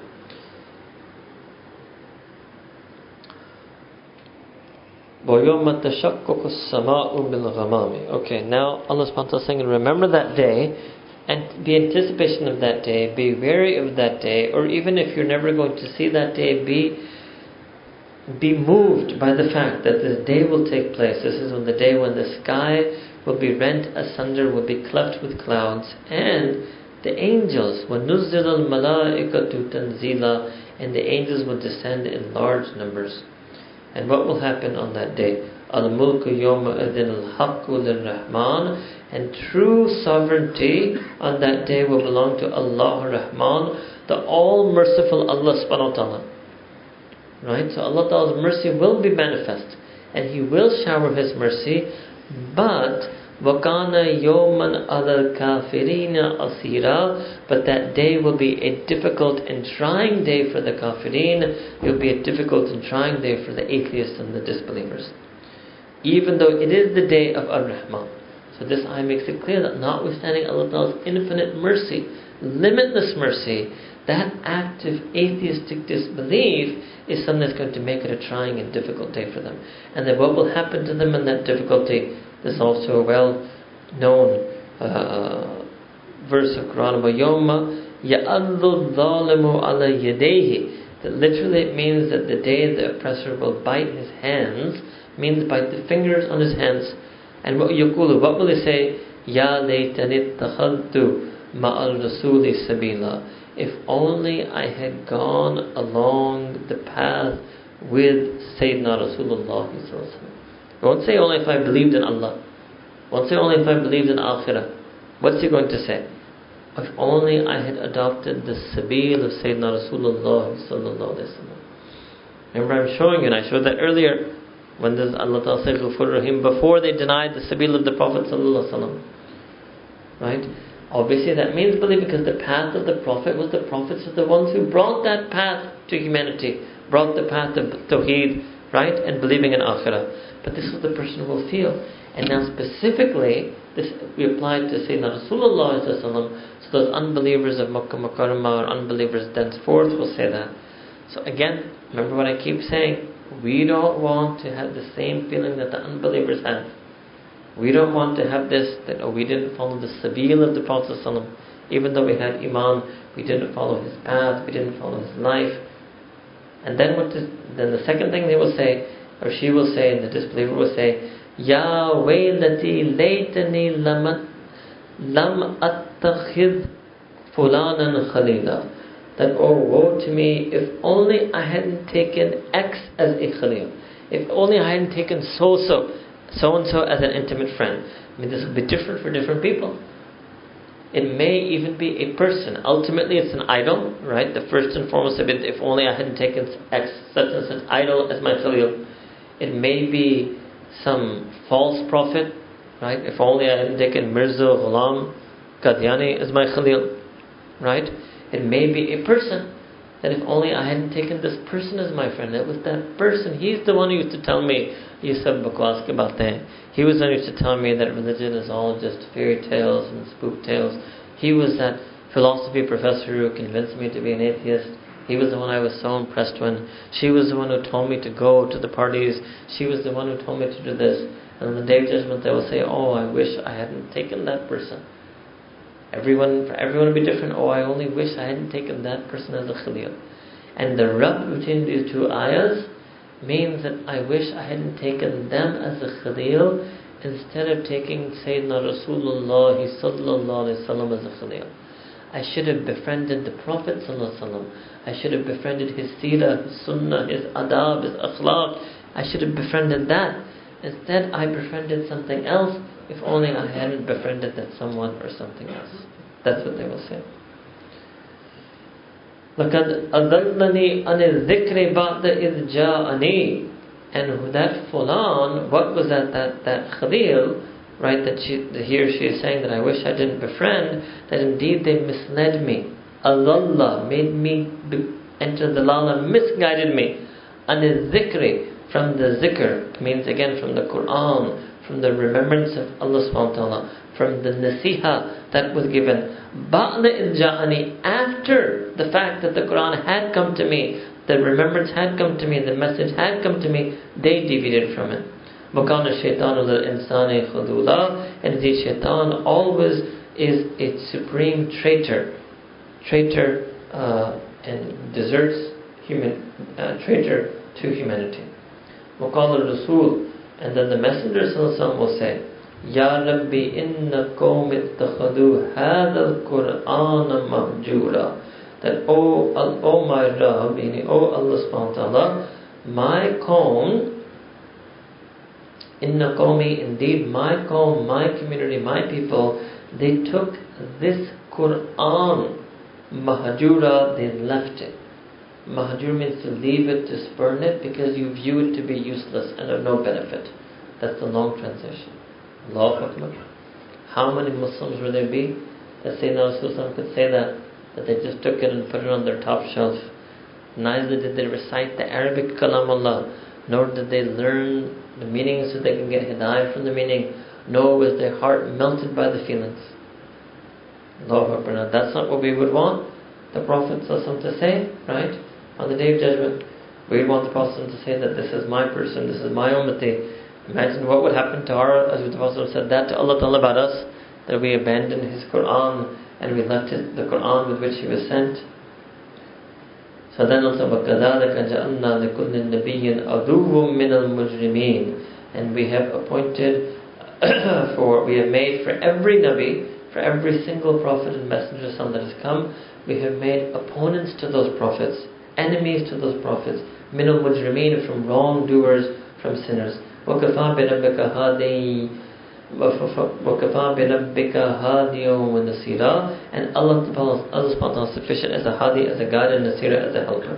What does it mean? That no matter how many enemies the Prophet may have, Allah Ta'ala alone is sufficient to be a guide and a helper against those enemies. Allah subhanahu wa ta'ala alone is sufficient. Kafa is sufficient as an ally. And again, this is the feeling we should have. If ever we are trying to do amal on deen, or we want to have a society of amal on deen, and there are enemies within or without, or however it may be, that Allah Ta'ala is sufficient as a guide and a helper for us if we were to hold fast and firm to the deen Allah Ta'ala has revealed. In the face of any and all hostility, enmity, conspiracy, whatever you think exists, Allah subhanahu wa ta'ala is sufficient against all of that, but that's going to manifest itself when we have sufficiently submitted ourselves to Allah subhanahu wa ta'ala.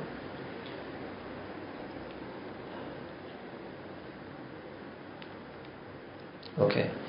Now this incident of biting the hands, this ayah about biting the hands, is actually a specific incident that there was a particular unbeliever, mushrik of Makkah Mukarramah, Uqba, and whenever he would return from a journey, he would invite all the people of Makkah Mukarramah for a feast. And he would even invite Sayyidina Rasulullah sallallahu alaihi wasallam.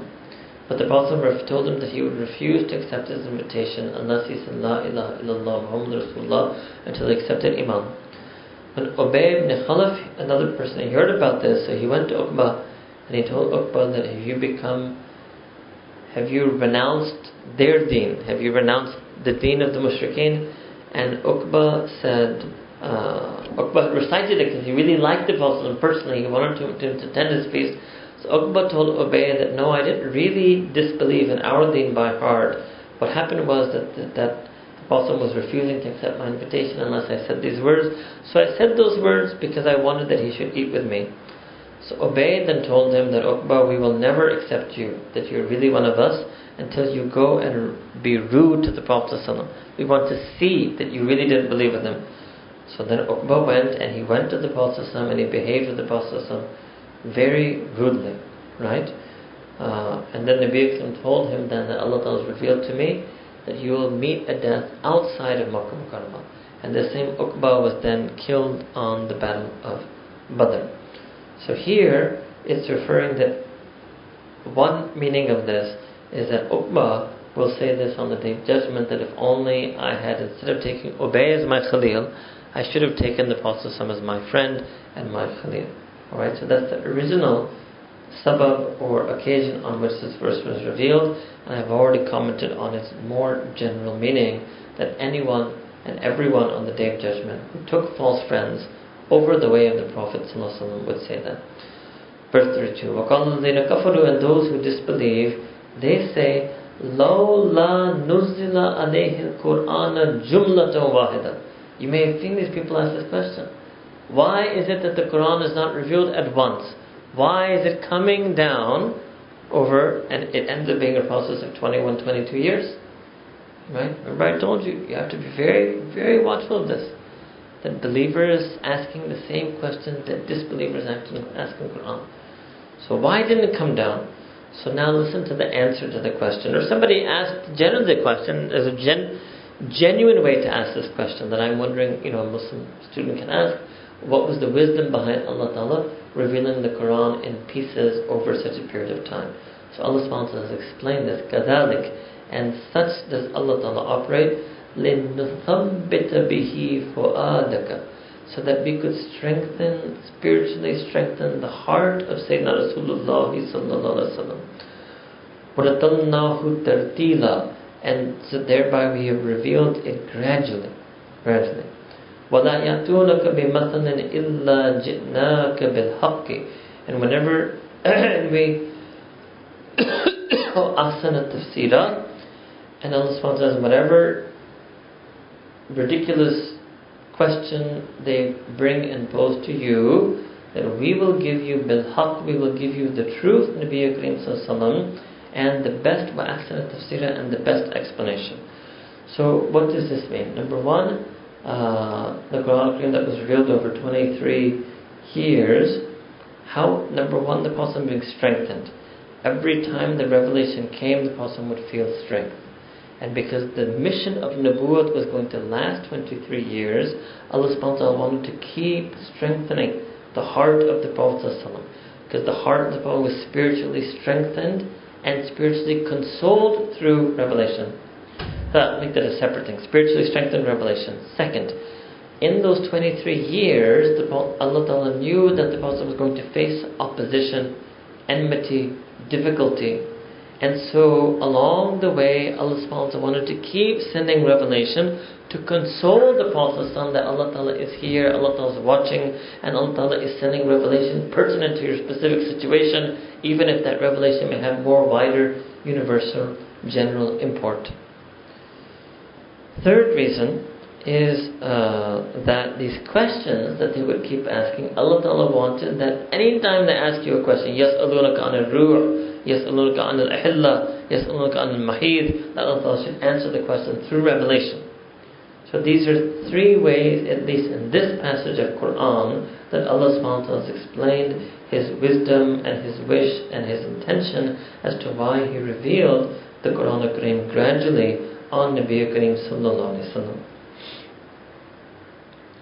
Verse number 34, and those who will be resurrected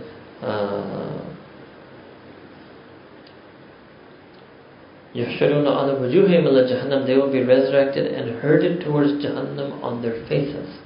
Right? They will be resurrected and herded towards Jahannam on their faces. أولئك شر مكانا, they will be in the most evil and worst of states and places. And وَأَضَلُّ سَبِيلًا, and they will have been the most deviant and the most deviated from the path and the way. Okay? It means that they will be resurrected on their faces. It can be literal, that they will be literally dragged on their faces, and it also means that they will be stunned in astonishment that they are witnessing the reality of that which they disbelieved their whole life. And they will be on the most, because Adallu, I explained this to you once before as well, Adallu Sabila means that now there's no possibility of correcting, because in Akhirah they're off track, and this is a way of being off track that you can never come back on track, because the chance to come back on track has passed. Verses 35 to 44. وَلَقَدْ آتَيْنَا مُوسَى الْكِتَابَ وَجَعَلْنَا مَعَهُ أَخَاهُ هَارُونَ وَزِيرًا. Indeed, we gave the kitab to Sayyidina Musa and we made his brother Sayyidina Harun a wazir, an assistant prophet to him. Then قلنا, we said to the two of them, اذهبا إلى القوم الذين كذبوا بآياتنا, that two of you should go to such a community that is falsifying our signs and verses of revelation. And then what happened? Allah Ta'ala fast forwards to the end of that story, and then we annihilated that qawm, that community, right? Which is when Allah Ta'ala drowns Fir'aun and the army that follows. 37, one ayah, Allah Ta'ala is giving an ishara. 37, Allah Ta'ala mentions وَقَوْمَ نُوحٍ, and again similarly the qawm of Nuh alayhi salam, when we drowned them, when they rejected the messengers, and we made them a sign. وَجَعَلْنَاهُمْ لِلنَّاسِ آيَةً, we made them a sign for all people. وَأَعْتَدْنَا لِلظَّالِمِينَ عَذَابًا أَلِيمًا, and we have prepared for the wrongdoers and sinners and oppressors a terribly, excruciatingly painful punishment. وَعَادٌ وَثَمُودَ, and similarly we also annihilated the communities of Ad and Samud as well. وَأَصْحَابَ الرَّسِّ, and this means and the people of the well, and many generations, وَقُرُونًا بَيْنَ ذَلِكَ كَثِيرًا, and many generations between them. Okay. وَكُلًّا ضَرَبْنَا لَهُ الْأَمْثَالَ, and we have coined similitudes and made examples, each and every one. وَكُلًّا ثَبَّرْنَا تَثْبِيرًا, and we annihilated and demolished each and every single one. Right? Verse 40, وَلَقَدْ أَتَوْا عَلَى الْقَرْيَةِ الَّتِي أُمْطِرَتْ مَطْرَ السَّوْءِ. And then these people they surely have come across that town or that village that was destroyed through a destructive rain or showered by a destructive rain. أَفَلَمْ يَكُونُوا يَرَوْنَهَا. And did they not see it and reflect upon it? بَكَانُوا لَا يَرْجُونَ نُشُورًا. But they don't realize, they don't even expect to be resurrected. And verse 42, and when they see you, Nabi Kareem Sallallahu Alaihi Wasallam, when they see you, Nabi Kareem, they only wish to ridicule you. And they say, هَذَا الَّذِي بَعَثَ اللَّهُ رَسُولًا. That this is the person who Allah Ta'ala sent as the messenger. And then they say about the Prophet that he nearly led us away from our gods. And we would have done so. We would have left the gods. لَوْلَا أَن صَبَرْنَا عَلَيْهَا. Unless we had persevered on our idolatry. وَسَوْفَ يَعْلَمُونَ حِينَ يَرَوْنَ الْعَذَابِ. That very soon, shortly, they will see the punishment that will overcome them. And they will come to know man adalla sabila, and they will come to know who is it that has actually gone astray, who is the misguided one. And are you not amazed and do you not gaze in wonder at that person who has made his own whims and fancies, taken them as gods? So taken their desire as a god, taken their greed as a god, taken their envy as a god. فَأَنْتَ تَكُونُ عَلَيْهِ وَكِيلًا. And then will you become a wakil for them? Will you become an agent or guardian for them? أَمْ تَحْسَبُ أَنَّ أَكْثَرَهُمْ يَسْمَعُونَ. And do you think that most of them hear, أَوْ يَعْقِلُونَ, or understand? إِنْهُمْ إِلَّا كَالْأَنْعَامِ. But in fact, most of them are just like cattle and animals. بَلْ هُمْ أَضَلُّ سَبِيلًا. But in fact, they are even more astray. They are even more astray and more abased than them. So here Allah Ta'ala mentioned first the communities of Ad and Samud, then many people in between, and then the city on which rain showered down. This was the city community of Lut, Sayyidina Lut alayhi salam, and that we discussed earlier, Surah Araf and in Surah Hudud. The Mushrikeen of Makkah Mukarramah had passed the ruins of that Qawm. This is the Qawm of Sodom, hence the word sodomy. This is between Makkah Mukarramah and Sham. So when you go from Makkah to Syria on the trade route, they would pass that. But they didn't look. They passed by the ruins of a civilization, but it had no impact on them. It didn't move them. So that's what Allah subhanahu wa ta'ala is saying, that you go by it, but you don't understand. You don't take ibrat from it. And that's because you still or stubbornly don't believe that you are going to be resurrected. Then there was mention of a people of a well. Different Mufassirin have had many different views about who were the people of the well. Some say that this was the community that Sayyidina Shuaib alayhi salam was sent to do da'wah, to invite to Allah subhanahu wa ta'ala. But they were rebellious, and Allah subhanahu wa ta'ala caused them all to be buried inside this big well. Here there are several views about who the people of the well were. Right? Either we hear Allah subhanahu wa ta'ala was mentioning one by one that these previous Anbiya had come and the previous communities had disbelieved in them, and then when they see the punishment, then they will realize who has strayed from the path. Then Allah Ta'ala said, أَفَرَيْتَ مَنْ اتَّخَذَ إِلَهُ هَوَى. That in addition to people who take idols and false gods and other religions to worship, there are also some people who worship their own nafs, their own whims, their own desires, their own wishes. That is also a problem. And then Allah Ta'ala is asking Sayyidina Rasulullah, will you want to be a wakil over such a person? Again, for us to think that if we follow our nafs, if we follow our own wishes, our own passions, Allah Ta'ala Himself is asking the Prophet ﷺ that would you want to be a wakil for such a person? Right? And then Allah Ta'ala is asking the Prophet ﷺ, do you think they hear and they understand? They're like animals. They're like animals. What does it mean? They're there. They're receiving Quran, but they don't really hear it. They don't really understand it. They don't really follow it. They're like animals who have gone astray. They have gone very astray.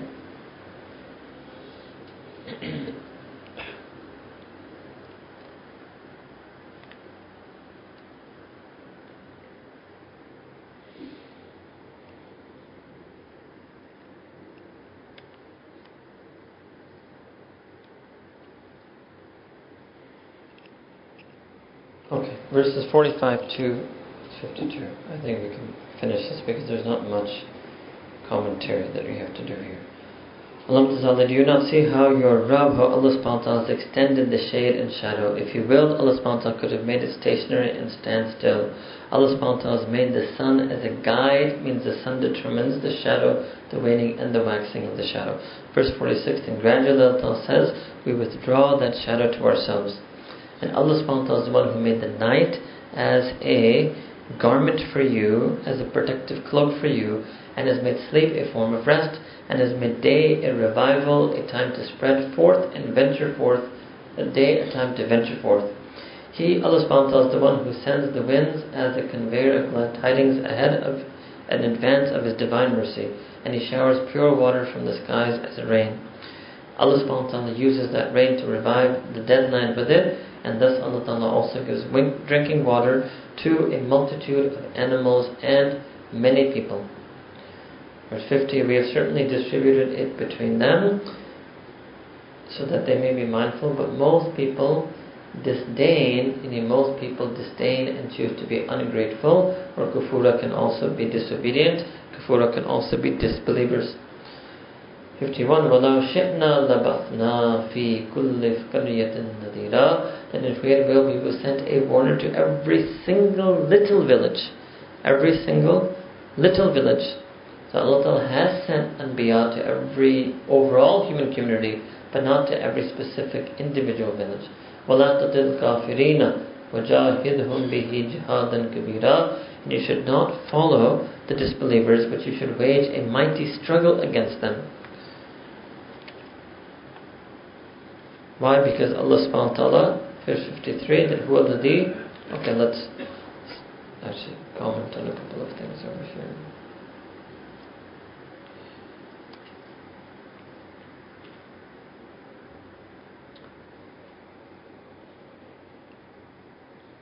Here, Allah subhanahu wa ta'ala is just talking about the shadow and the sun as yet another sign. Like there was alternating of the day and the night is a sign of Allah subhanahu wa ta'ala. Within the day, the waxing and waning, lengthening and shortening of a shadow is also the sign of Allah subhanahu wa ta'ala. When Allah subhanahu wa ta'ala says that if He wanted to get it come to a standstill, means that Allah ta'ala is qadir over the sun and qadir over the earth and the earth's rotational axis, the earth's orbit around the sun. If Allah ta'ala wants, He can put that system to a stop, and then the shadows would no longer lengthen and shorten or wax and wane. This is a very important thing. Allah Ta'ala has made the night as a garment for us. So this is understood in one way, that the night, libas, it conceals, it covers, it enshrouds. It's also libas in the sense of like when you sleep, you like to sleep with a blanket over you. So it's a protective blanket for a person to sleep over, a person to sleep under. And it's the day is nushura. Nushura means to spread forth, to venture forth. So it's clear that at night a person is meant to rest, and day a person is meant to venture forth. Again, those societies that have evolved in the antithesis to Iman, they're up all night and they sleep all day. And again, as Muslim believers, you don't want to, right? Especially our boys, they go to sleep and they stay asleep until from Fajr to Zohar they sleep. Right? And from Isha to Fajr they're awake. Right? So Allah subhanahu wa ta'ala, and it means there's more barakah when you sleep at night. The more restorative power of sleep, Allah Ta'ala has put barakah in that when you sleep between Isha and Fajr. And if you try to sleep the same amount from 7 a.m. to 12 noon, the same 5 hours, it won't have the same restorative power in it. Similarly, the earning power that Allah Ta'ala has put the barakah and is a risk that you venture forth, that is more there in the morning hours. Whether does that mean you're to study in the morning, to work in the morning, to farm in the morning, whatever a person does, the productivity, Allah Ta'ala has put barakah and productivity in the daylight hours and put barakah and rest in the nighttime hours. Right? And if a person ends up living a life where they say in Urdu, din aur raat ek ho gaye, so that means Allah Ta'ala then has put in a good way, because they're so busy, then Allah Ta'ala can put productivity and barakah and rest in both of AM and PM.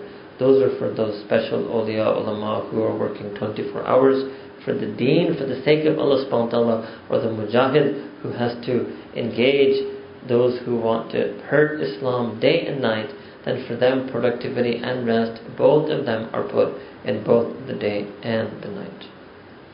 This, when Allah subhanahu wa ta'ala says that He has sent His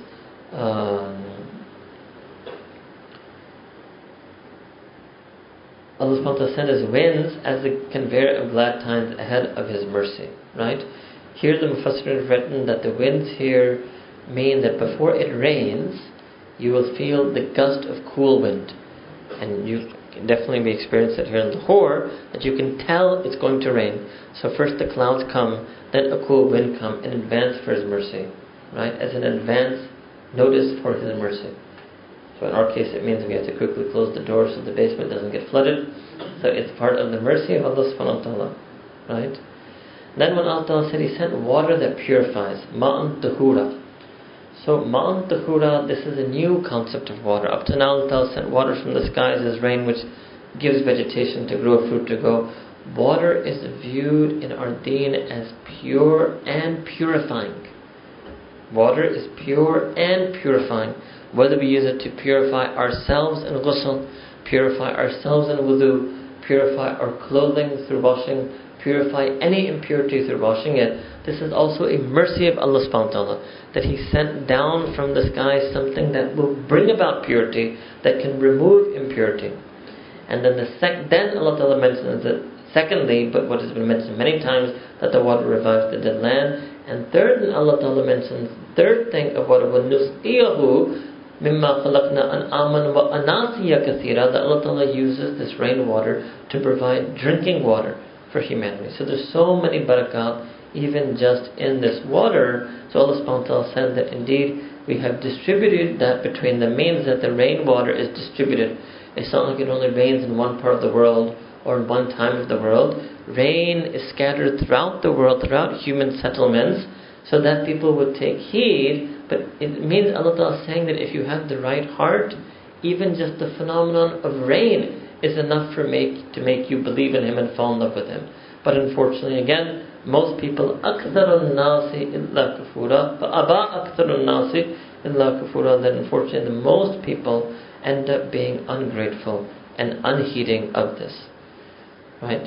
Then this last part, Allah subhanahu wa ta'ala says, we would have sent a Nabi to every single village. What does that mean? And this is first and foremost to say that Rasulullah means that Nabi Islam's task would have been lightened.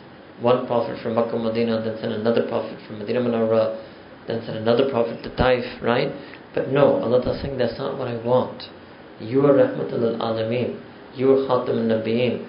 Yes, Allah Ta'ala is acknowledging in a sense that I have put this mantle of universal prophet on you. But that's what I want, it's my wish and will. If Allah Ta'ala had wanted, I could have sent multiple Anbiya to multiple villages. But no, I want it to end, and I want it to end with you, and you are the Prophet ﷺ for anyone and everyone, for every village. Right? And then last, Allah subhanahu wa ta'ala said that one should not obey the disbelievers. Now what does it mean, la tuti'? Obviously it means that one should not obey the disbelievers in their disbelief. And specifically Allah Ta'ala is telling Sayyidina Rasulullah, because those of you know Arabic, fala tuti' is single. Amr, Hazir, Ghaib, Siga, Wa'id, Mukhatab. Remember? So it's telling the Prophet ﷺ, don't listen to their traps, don't follow them, don't give in to them in any way. And when they come out against you in Badr and in Uhud and here and there, وَجَاهِدْهُمْ بِهِ جِهَادًا كَبِيرًا, then you should wage an immense struggle against them. Right? Wage an immense struggle against them when they come out against you. Alright, we'll have to stop over here. I'm tempted to keep you.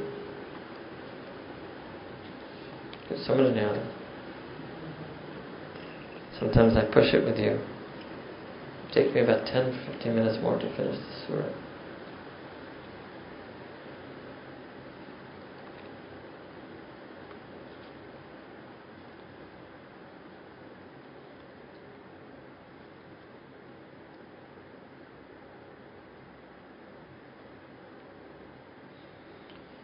Inshallah, we'll finish it tomorrow. Jazakumullah. So we are here. Tomorrow we resume Surah Furqan, Surah 25, verse 53. Slightly behind schedule. I've made a schedule now for myself. We have to finish Surah Furqan today. Inshallah, we'll finish it tomorrow. سبحان ربي الأعلى وهاب اللهم صل على سيدنا محمد وعلى آل سيدنا محمد وبارك وسلم رب اغفر وارحم وأنت خير الراحمين. Ya Allah, Ya Rabbi Kareem, we ask that you put in each and every one of our hearts and the hearts of our friends and families and the entire ummah all of the sifat of the mu'mineen that you mentioned in Surah Al-Mu'minun. Ya Rabbi Kareem, make us humble in our salah, make us penitent in our salah, make us concentrate in our salah, make us feel you in our salah. Ya Rabbi Kareem, we too want to be amongst those mu'mineen of to whom you promised in Quran Al-Kareem that they will inherit Firdaus. Ya Allah, Ya Rabbi Kareem, make us preserve and offer all of our salah. Let us pay our zakah regularly and passionately. Let us purify ourselves regularly and passionately. Ya Allah, let us honor all of the trusts that are given to us. Let us be true to all the promises we have made.